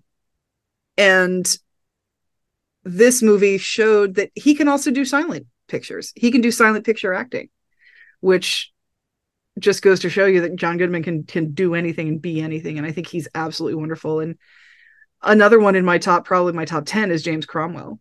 That mid to late 90s time that was just all James Cromwell all the time, where it was either Babe or First Contact or RKO movie where he's William Randolph Hearst. He's just always, I mean, even, Archie Bunker's Place. He's been good forever. He's always wonderful. And it's always wonderful to see both of them. And I loved seeing how they both got this. They understood I think everyone in this movie understood what they needed to do to be in a silent movie. I think Penelope Ann Miller did really well also. And, even though she kind of, excuse me, looked like Charles Foster Kane's first wife, I think they had her made up to look like, she really looked like Susan Alexander Kane in this. So I thought just her role in her existence was sort of an homage to classic cinema where, she looks like the second wife, but has the breakfast time, passive aggressive, back and forth, enemies within your own bedroom thing as the first wife. I thought that was fantastic. I don't think anybody missed their mic on this. Even Malcolm McDowell, who we see for 10 seconds. I was like, wow, what a waste of a Malcolm McDowell in this movie. But he probably was like, oh my God, get me into this project. I want to do this. Everybody really understood what was needed of them. And I think these two especially really brought that, really, especially because American audiences hadn't really seen our two main characters before. But by the time this came out, this was 2011. We'd been seeing these two actors for decades, and the fact that we could see them, they were the like I said, they were the things that made me realize that this was a modern movie. Them and the film stock quality made me realize this was a modern movie and not a silent, but it was just because I knew who they were, not based on their performances. And I think they did fantastic jobs. I am right there with you. And I will add, as I was mentioning earlier, by this time, Michel Hazanavicius and Berenice Bejo had been married for 5 years, and they're still married, folks. I'm very happy to hear that. And they have 2 wonderful children together, which is a beautiful thing. That said, when it comes to these two folks, I totally agree. I think Zimmer very, very much represents that kind of old guard, if you will, of directors, and possibly even, to your point, Zan, modern ones as well, where he very much has his ear to the ground with what is coming, keeping an eye out when it comes to trends and what have you. And he's not necessarily, unlike some directors, loyal to his actors in the sense that if they will bring in the goods and bring in the audiences, he'll hire them, he'll give them jobs. But if there's some new fresh face shows up and he knows that they will put butts in seats, he'll hire them.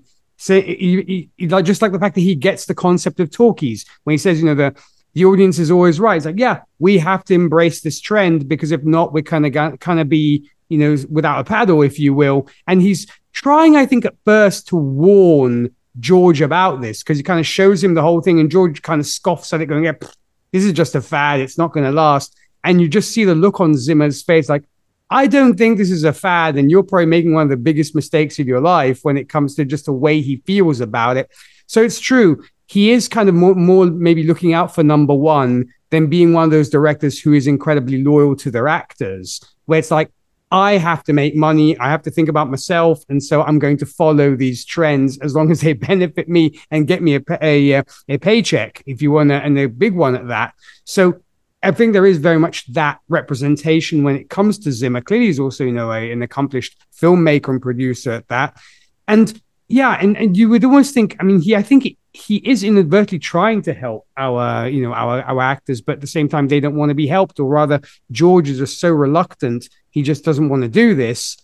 But it's John Goodman, so I absolutely loved what he did with this character. When it came to Clifton, he very much stands out as a true friend and ally to George. And like you guys said, he remains loyal to him even during the latter's career decline, demonstrating, I think, very much that value of genuine friendship in times of adversity. rather. And unlike Zimmer, I think Clifton also, rather like Zimmer, Clifton recognizes the inevitability of change and the need to adapt. And he is also urging George to consider the potential benefits of talking pictures and tries to encourage him to embrace the new technology, but once again, to no avail.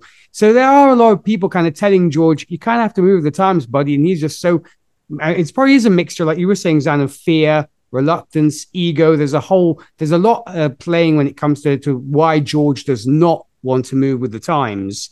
But yeah, I really enjoyed Clifton as well because of how loyal he was. And I do agree. I think your theory is that Clifton went to Peppy, not the other way around, because maybe he knew of their closeness and what have you. And so he sought her out. And that's why we got what we got. But yeah, two fantastic actors and bringing excellent performances. So let's get to how our movie ended. Speaking of persuasion, Peppy persuades, of course, Zimmer to let her and George make a musical together. And now the audience hears sound for the second time as the film starts rolling for a dance scene with Peppy and George, and their tap dancing can be heard. Once the choreography is complete, the two dancers are heard panting, which I thought was kind of fun. The director of the musical calls out audibly "cut," to which Zimmer adds, "Perfect, beautiful, could give me just one more." And we get George in his only audible line replying, "With pleasure," revealing, of course, a French accent. The camera then pulls back to the sounds of the film crew as they prepare to shoot another take. And that is our ending. So, Zan, what did you make of how The Artist came to a close? I loved the ending because this is exactly what happened with film, is that once we had talkies, we had singing and dancing movies. We had musicals. Like I said, we had Fred Astaire, we had Busby Berkeley. And the fact that they are now making what kind of looks like a Fred Astaire or Busby Berkeley picture. They sort of alluded to the Busby Berkeley with the camera coming up a little bit, but they didn't even try because it was just the two of them. So it wasn't going to be a full-on Busby Berkeley experience. But the fact that, that she's, that they're hugging each other and she says, "I have an idea." And then you see them dancing and you're like, of course, this is of course going to work. And, after they have this moment and that the one piece of film he saved from the fire was the two of them dancing, that now what they're going to do is make a movie where they're dancing together.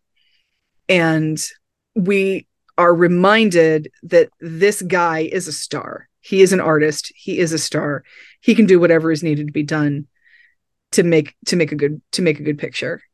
And even the people that were his friends that then told him, "Oh, you're washed up in this town," they're like, "Perfect. That was perfect." With, almost like you could almost see Tex Avery-esque dollar signs in John Goodman's eyes when he saw the two of them dancing together, that this was going to make them money. This was going to be a hit. And then, they, like you said, they stop dancing and they have that moment where there's just like they're panting because they've been dancing so hard. And like I said, they really were dancing hard. This was something that I learned in college when I was taking film classes. Really watch dance sequences and see how long they're actually dancing. If they dance over a minute, it's long, because a lot of times it's like 15 seconds, boom, 45 seconds, boom, they're changing the angle.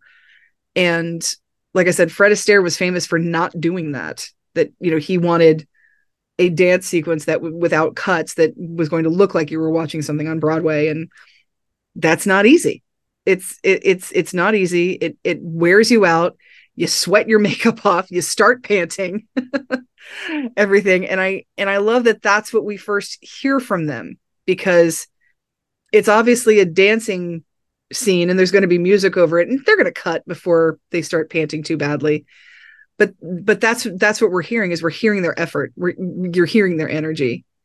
And, you can tell that there is something there between the two of them, and we don't see it. And I love the fact that, Chris always gives me a hard time for not liking love stories. And I like love stories. I don't like cliches.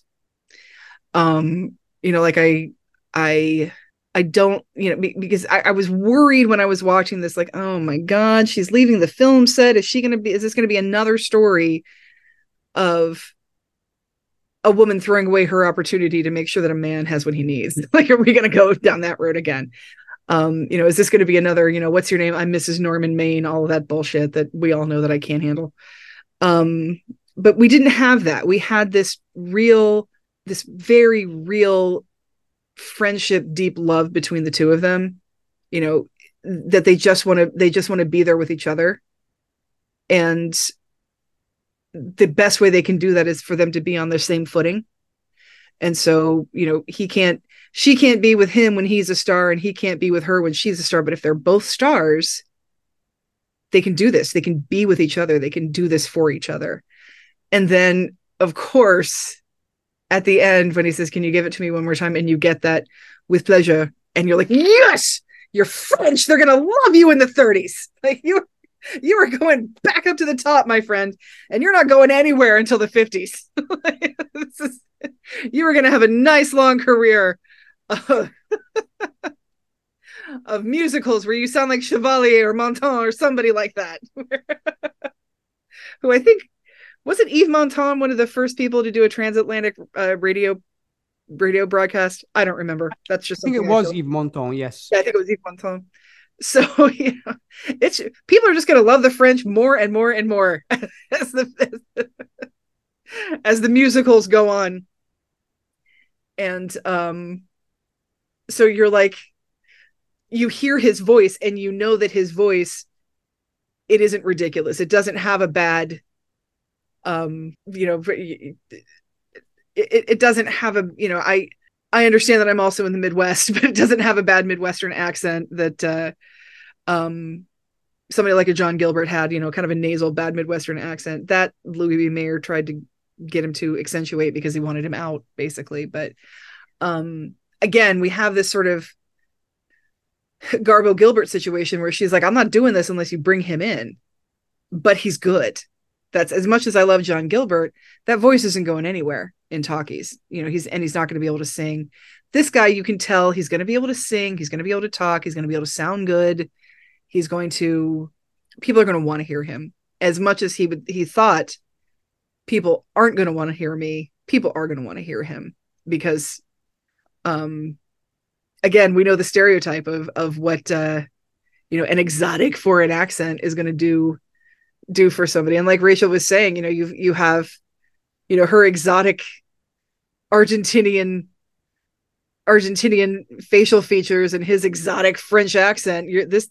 This team is going to go far. This is going to be, you know, this is going to be the next Astaire and Rogers. This is going to be the next Nick and Nora. I don't know who they're going to be, but they're going to be a team that we're going to remember for a long time.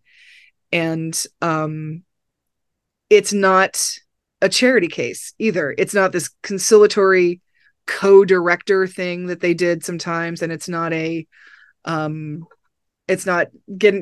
him to dance when he can't actually dance, because he can. He's good at this. You can tell that they are good, and they are good together, and they are good on the same level.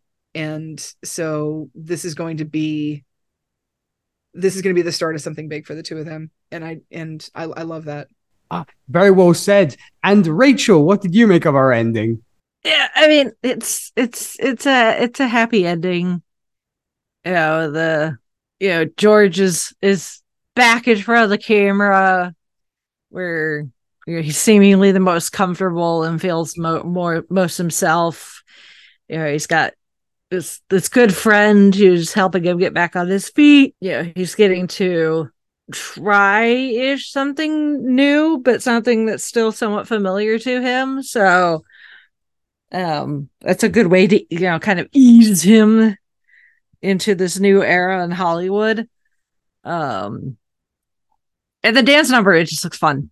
They definitely are putting in the effort. Those are not stand-ins. Those are our two leads who took the time to learn the choreography and how to dance like that, so that they could do that bit for real. I'm sure the breathing is genuine. It's not something they needed to act. So, and I love that that's only the second time that we get sound. It's like the first time we get the sound is Dream, which first you're hearing his glass set on the counter, and the ladies outside that are laughing, and I just had to laugh at the feather. Yeah, so you see it slowly falling down the ground, hits the ground. It's like, yeah, it's like, okay. At this time, it's much more believable because it's actual real life. It's not a dream. I was just like, his voice can't be that bad, So when we finally do hear him speak, it's like, well, what the hell was his problem? Why did he think nobody wanted to hear him talk? Like, that's a very nice sounding voice. Women are gonna swoon. They were already, but now they're gonna be swooning, more in the movie theater when they hear him speak. It's just a shame that Jack is not in that dance number somewhere. But I find it interesting that we hear George, we hear Al, we hear Zimmer, but we never hear Peppy speak.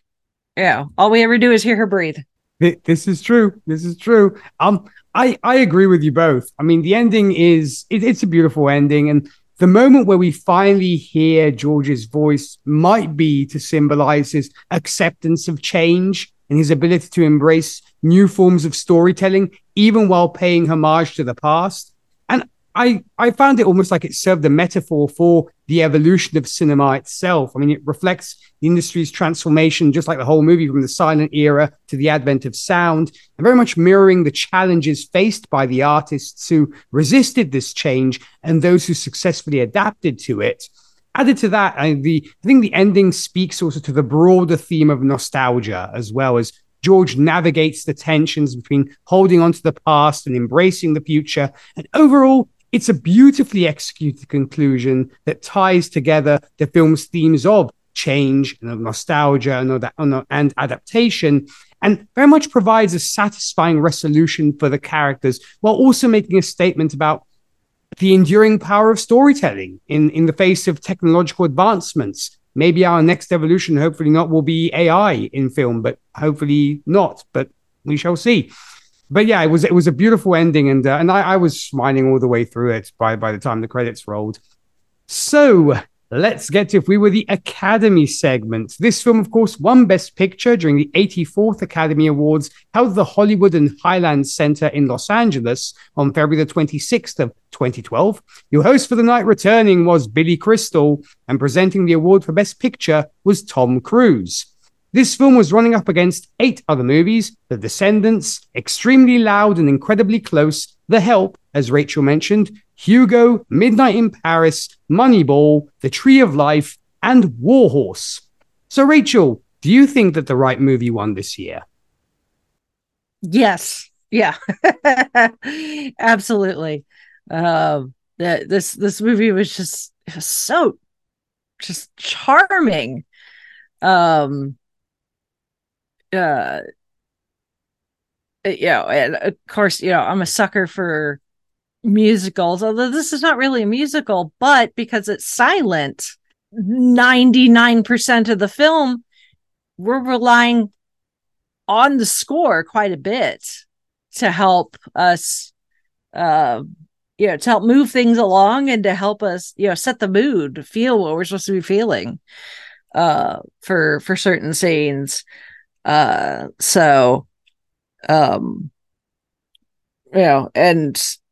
anything referring to this kind of era of Hollywood, again, Singing in the Rain-esque, this just screams a Rachel type movie. So honestly, this year was not like, oh my God, there's so many good movies. I mean, there's several that I have seen. I think it's interesting. Hugo got nominated for Best Picture. I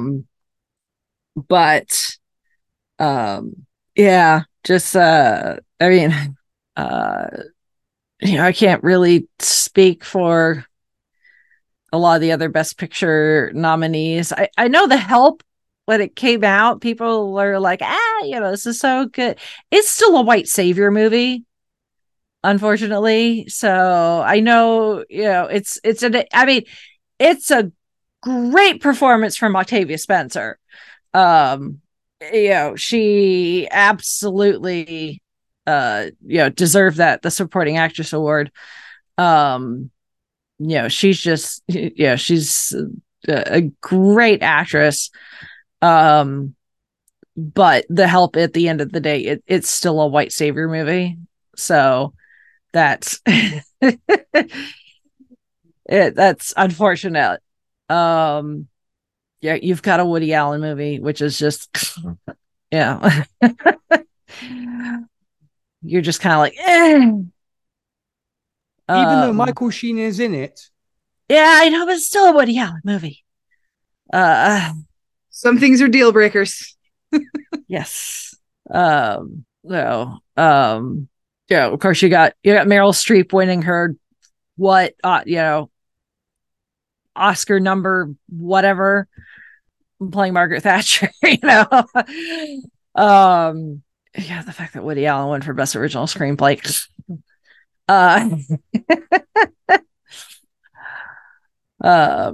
Honestly, I think Best Original Screenplay probably should have got a Bridesmaids. So, but yeah, it's just, this year it was just, like probably my favorite movie of the year is The Muppets, but it's still not the best Muppet film of the Muppets, repertoire. So, I am glad that Man or Muppet did win Best Original Song, though.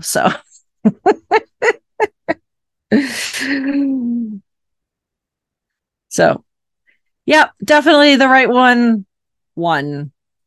In this case, I have no arguments in this case. Good stuff. And Zan, do you think the right movie won? I do. For me this year, the two major contenders were this and Hugo, with Extremely Loud and Incredibly Close being a close, second string runner, basically. There, Tree of Life, interesting storytelling. Descendants, a really lovely movie, and again, interesting storytelling of the two stories and how they had to come together. And an interesting commentary on who owns Hawaii, there's a lot to think about when you watch The Descendants with that. Extremely Loud and Incredibly Close is like kind of like an interesting family mystery with 9/11 as its backdrop. So it's using 9/11 as the backdrop to tell a story rather than trying to tell another 9/11 story. Not that we can't hear enough of those, but it's doing it a little bit differently. As wonderful as The Help is, Rachel's right. When at the end of the day, this is a movie that when we get to the end of it is a book written by one of the white wives. So as great as everyone is in this movie, this is a tough one. Octavia Spencer won for Best Supporting Actress, and Viola Davis was up for Best Actress. Against, and Meryl Streep won. I feel like everybody else was better than her this year. Not that she's bad. It's not like she needs another one. There's that. It's not like she needs another one. She's kind of doing a bit of an imitation.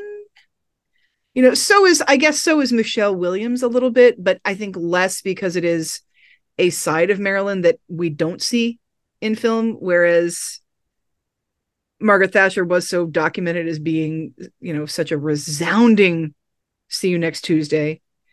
Frankly, given the choice between the two of them, I would probably pick Gillian Anderson when it comes to performances as Margaret Thatcher. Viola Davis is so good, but as great as Viola is, I probably might have picked Rooney Mara for that one. And the best supporting is a weird one, because as great as Bernice Bejo is in this movie, it's like I want to give it to Melissa McCarthy, because we have another standout comedic role, very much like Kevin Kline's role in Fish Called Wanda. And we don't see Oscars go to comedy very much. But Octavia Spencer deserves all the Oscars, frankly. Her winning an Oscar for Shape of Water would have been fine with me. She gets an Oscar when she does anything. She's wonderful. I think we should be looking at Octavia Spencer the way we look at Meryl Streep. Like, oh, Octavia's in a movie, Oscar nom, and that's kind of how that is. Moneyball, great movie that I can't watch. I have a problem with looking at or even hearing the threat of saliva. I can watch blood and gore and vomit and everything, but as soon as somebody spits, I can't handle it. And these baseball guys chew tobacco through this whole movie, and I could not get through more than like a half an hour of it. With the sound on. And again, War Horse, exactly what you would expect from a Steven Spielberg, wartime feel good epic type of thing. But it's I feel it's a good movie. It's well done. It's an interesting part of war that we don't think about, but do we need to have that as an Oscar movie? I don't necessarily think so. And Midnight in Paris can suck it. It's Woody Allen. We're getting into the point where people should be knowing better than to be agreeing to work on Woody Allen projects. I'm disappointed in the people who starred in this movie. A lot of them have apologized for it. A lot of them have donated their salary from it. Not a lot, but a few people have said that they regret the experience. But Hugo and The Artist are true love letters to cinema. Hugo is an incredible movie about not just the early days of cinema, but the early days of French cinema. Not what we're used to, and how incredibly influential Georges Méliès was, even if everyone forgot about him during the war. So I think these two were both real contenders. However, I feel like, all things being equal, and I do sort of love these movies equally, all things being equal, The Artist just edges it out with just being a little more special with the way the movie was done. With the, I do, I agree with this being winning for director. I feel like when we get down to these technical things where it's either, of course, sound editing and sound mixing is going to go to Hugo. But when we get to art direction and cinematography, those both go to Hugo, but they could have very easily gone to The Artist, in my opinion. Especially the art direction and the cinematography. Well, I said both, but the Artist and Hugo are also both up for costume design. Artist gets costume design. They're both up for editing, but that goes to Girl with a Dragon Tattoo. I might give The Artist some editing as well. But I definitely think with cinematography, just with the way some of these shots are done, like I said, some of those reflection shots and just how, and the shot of them when they're going up and down the stairs in the Bradbury, where it's like he's going down while she's going up. It's like, camera that in your head a little bit more if you want to. But with the art direction, like I said, this looked like this movie came right out of 1929. It was impressive as how well they did that. Hugo got visual effects, which obviously it should have. It had a freaking robot that could draw something.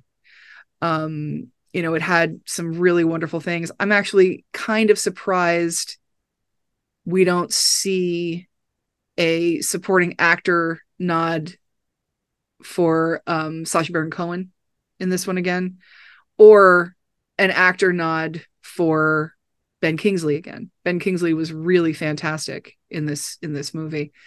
Jean Dujardin, absolutely. He has so much to do. As good as the rest of these actors are, he has so much to do in this movie. Supporting actor, I mean, who am I to say Christopher Plummer doesn't deserve doesn't deserve an Oscar? I would never say that. Max von Sydow deserves them too. And I'm with Rachel 100%. Bridesmaids, I think, should have taken original screenplay. The Artist was up for it, but it, Woody Allen stupidly won, which is I don't get, but whatever. It's like we get in the habit of nominating Woody Allen and giving him Oscars, and we just can't get out of it. It's ridiculous. But again, Bridesmaids was a very an excellent comedic screenplay, and the fact that it gets recognized by the Academy is fantastic, because the Academy doesn't like comedies. And again, as much as I love The Artist, it's a screenplay based on a lot of things we've already heard. It's a screenplay based on stories we know. So when it comes to original screenplay, I definitely think Bridesmaids edges it out. And like I said, The Descendants, interesting, these are all good things. Descendants, interesting book, interesting points, great storytelling. I would have given this to Hugo again, to take an illustrated young adult book and make a gorgeous movie about one of the most influential visionaries of early cinema is incredibly impressive. So yeah, I think, like I said, these are my two, but I think The Artist just edges it out by being, like I said, at this point in cinema, you have to do something special. And I think it really does something incredibly special here. And again, I love that we finally get another silent movie that we can talk about. This is not a silent movie because of the necessity for silent pictures, because we don't have sound, but this is a silent movie done in the way a silent movie's done. As much as I love Mel Brooks, silent movie was a movie that he just put dialogue cards in. It wasn't done the way a silent movie was done. And this movie was a return to that type of art form, that type of cinema and filmmaking. And it was done so perfectly and so seamlessly that I think that's what edges it out for me, is that it's something so different, but only because we haven't seen it in 80 years. And that's the most interesting thing. And and again, like I said before, it reminds us that silent filmmaking is not just what we had until we could get sound. It is a viable art form. It is a different way of making movies, but it is a valid way of making movies. And I've always wished that we could talk more silent movies on this podcast, but we can't. We've gotten the two, and I'm glad we got the two. So I think this one definitely was the right choice. Well, hey, maybe once we're all caught up, that could be an idea of maybe looking at some other silent movies. Who knows? I will say that, yes, The Descendants is definitely one of Alexander Payne's better, if not best films to date. I was thoroughly, like you, Zan, I was thoroughly invested in the story. And I will say that George Clooney very much shone in this one, together with Shailene Woodley. Extremely Loud and Incredibly Close was, I think, one of the first times that the trauma and loss felt from 9/11 is actually shown in a movie. And though Tom Hanks is barely in this film, he definitely looms large. But I will especially shout out young Thomas Spawn and the wonderful, of course, Max von Sydow. This movie very much, I think, took me into the anxiety of loss and how a 9-year-old attempts to make a huge and loud world small and manageable. I very much enjoyed the help on multiple levels, from the acting to the direction to the cinematography. And yes, though it can be seen as a white savior movie, I loved how certain obnoxious racist people get their just desserts, no pun intended. And I had also the same reaction with The Tree of Life as Billy Crystal did, as I get it's an impressionist film, and as beautiful and poetic as it is, I was very much saying to myself, explain, Malick, explain and get to the point. So I was very much in Billy's court there. Hugo, I agree. It's a very sweet story and incredibly un-Scorsese-like compared to what we know from Marty. But hey, it shows he can tell a story that does not entail gangsters, hardcore violence, or other such things. And it definitely succeeds. I am not the biggest baseball fan, nor even knew anything about the Oakland A's, but I do think that Moneyball accomplished what it set out to do. Now, I know this will be incredibly controversial and one has to separate the artist from the art, but I do think a case could be made for Midnight in Paris. And yes, it hurts me greatly to praise Woody Allen more than you know. But this is actually my favorite movie of his. And though we know romantic fantasy comedies don't win Oscars, a case could be made for it.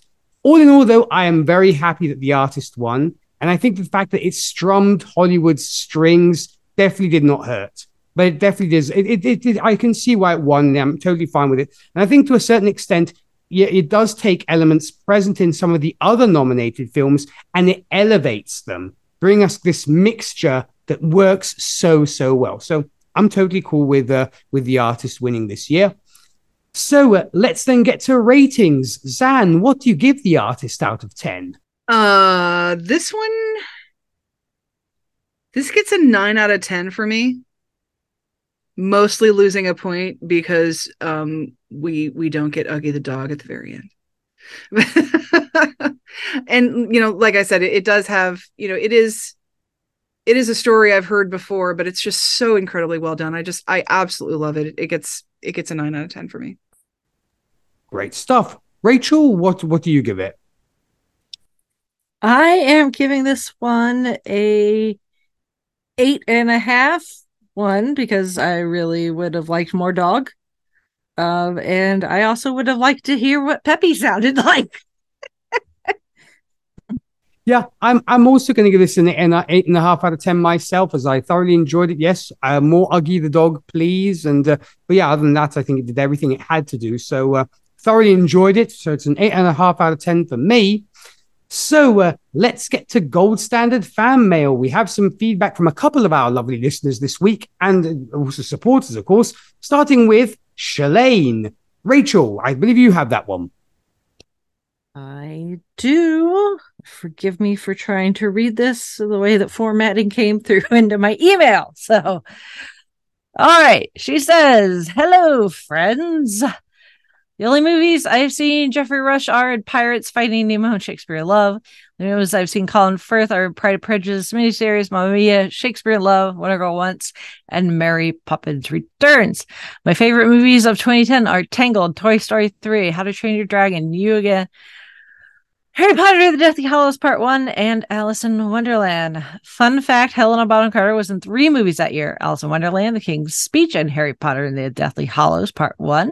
Plus, she played Queen Elizabeth in this film, and she was in The Crown. Yes, she gets around.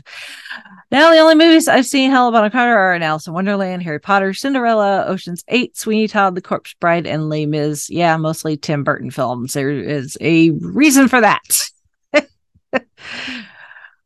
She was kind of connected to him in multiple ways.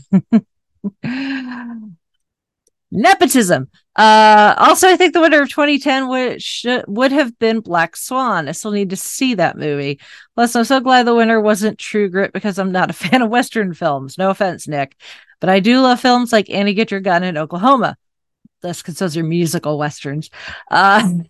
Another film that should have been nominated for Best Picture that I still need to see is Burlesque with Cher and Christina Aguilera. It is also weird that Inception was nominated, even though it's a confusing movie. Maybe it's because it's a Christopher Nolan film. Could be. My goat and donkey for the 2010s are Goat, Chicago, Donkey, Slumdog Billionaire. Now, time for your latest Patreon episode. I love the Karate Kid franchise. I've seen all the movies in Cobra Kai. I also watched the remake with Jackie Chan and Will Smith's son, and I didn't like it. From what I understand, a lot of people didn't like it. It's because we have a Justin Bieber song, and I don't like Justin Bieber. Well, it could be that too. That's why I prefer the OG Karate Kid, because back in the 80s, there wasn't Justin Bieber, and it got me to do karate. Growing up, I was just like Daniel, being bullied a lot into karate, and I never quit karate because I wanted a black belt and to stand up to my bullies, and I did. And she's She's telling the truth. She does have a black belt. That is very impressive. Also, if you don't know, there's going to be a sequel to Cobra Kai. Also, Ralph Macchio is coming to Salt Lake Comic-Con, and there have been a couple of actors from Cobra Kai that have come to Salt Lake Comic-Con. Plus, Ralph Macchio wrote a book, and I'm going to read it soon. Plus, Pat Morita is the Emperor in the animated version of Mulan. Elizabeth Shue is the 80s girl. She is the second and third Back to the Future and Adventure babysitting. Also, I always think Star Wars: The Last Jedi was a space Karate Kid. Last thing, Karate Kid and Ghostbusters got the same treatment. Popular 80s movies, TV series, and remakes and sequels to the OG. It's because Hollywood likes to repeat themselves and milk cash cows for as long as possible. Exactly. Welcome to capitalism, indeed. Well, that was a great email from Shalane. And we also have some feedback all the way from Boston, Massachusetts, from Mr. Frank Mendoza. Mendoza! I have to say, I very much appreciate you giving me the feedback from Mendoza. So I was happy to see that I got that one. So Frank writes, I took my film class at the time on a field trip to see The Artist as an independent at an independent movie theater. As they walked out, most were raving about it. I think it's the kind of movie that is best appreciated on the big screen, not because it's a big spectacle, but because you need to immerse yourself in its modesty and intimacy in order to get lost in the story. I've used the DVD a couple of times in the years since, but it has had nowhere near the impact that it did that semester. Its parallels to Singing in the Rain are self-evident, as are the hints to Sunset Boulevard sprinkled throughout as well. As a film, it was an entertaining throwback to the start of the Golden Age. And I agree about seeing this in the theater, and I'm glad, Frank, that you took your students to see it at an independent theater, because the independent theaters are usually the smaller, more bare bones theaters that would have been closer to what we were seeing as a neighborhood theater during the silent film era. The silent film era that, we have a theater here in downtown Columbus that was a movie theater, during the silent film era, very plush. It was a Lowe's, I believe, when it first started. And it's very plush, but no drinks, no hot dogs or pizza, no recliners, none of that kind of thing, which, as much as I love that, I think seeing a silent film in a smaller theater that was designed for a smaller screen would actually be very cool with this, because this is definitely one of those. And this is the thing about a silent movie too. You cannot do something else while you're watching this movie. You have to be immersed in it. You have to be watching it, because if there is dialogue, you're going to miss it. You have to watch this movie to see how it's going, because again, like I said, the director tried to have as little dialogue as possible. And if you're not watching it, you're missing a lot of the story. And to be immersed in it, I can totally see that. If you are in a position to be able to watch it at home, I definitely recommend put your phone away, turn the lights off. If you have small children that are going to interrupt you, that's not going to work. Or if you are, make sure nobody's, make sure the dishes are done, so the dishwasher's not humming in the background or anything like that, that you just have the experience of it, because that's what it was. It was, the movie and all of those wonderful people out there in the dark. And that's how these types of movies were intended to be seen, because they had no other concept of how else they would have been seen at the time. Like I said, there wasn't even television. So, nobody expected these to be watched in a living room. But definitely not. Yeah. Yeah. You still get a lot out of it, but I definitely think independent theater is probably the best way to see this one. I agree completely. It's interesting that at least from my experience, the independent theaters are where they show the non like major studio films, which I mean, it's at least as far as the DVD, it's Sony, and it's a Weinstein film, the Weinstein Company film, so that's fairly mainstream. So it's interesting that it was shown in a independent theater, but I may just because of the nature of the film, the literal film itself, and not the company it came from.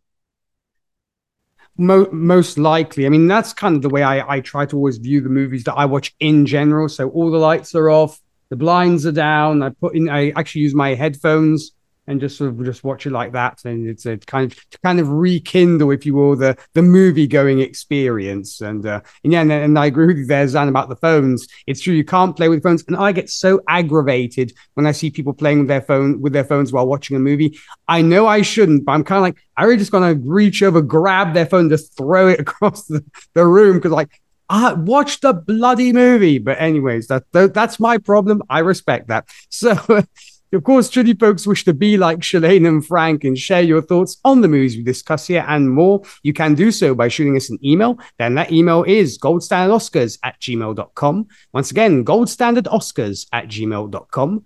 You can follow us on Twitter, aka X, where you can find us as Oscars Gold, or on Facebook, where you can find us as Gold Standard, the Oscars podcast. We love hearing you guys, and we appreciate the follow and support.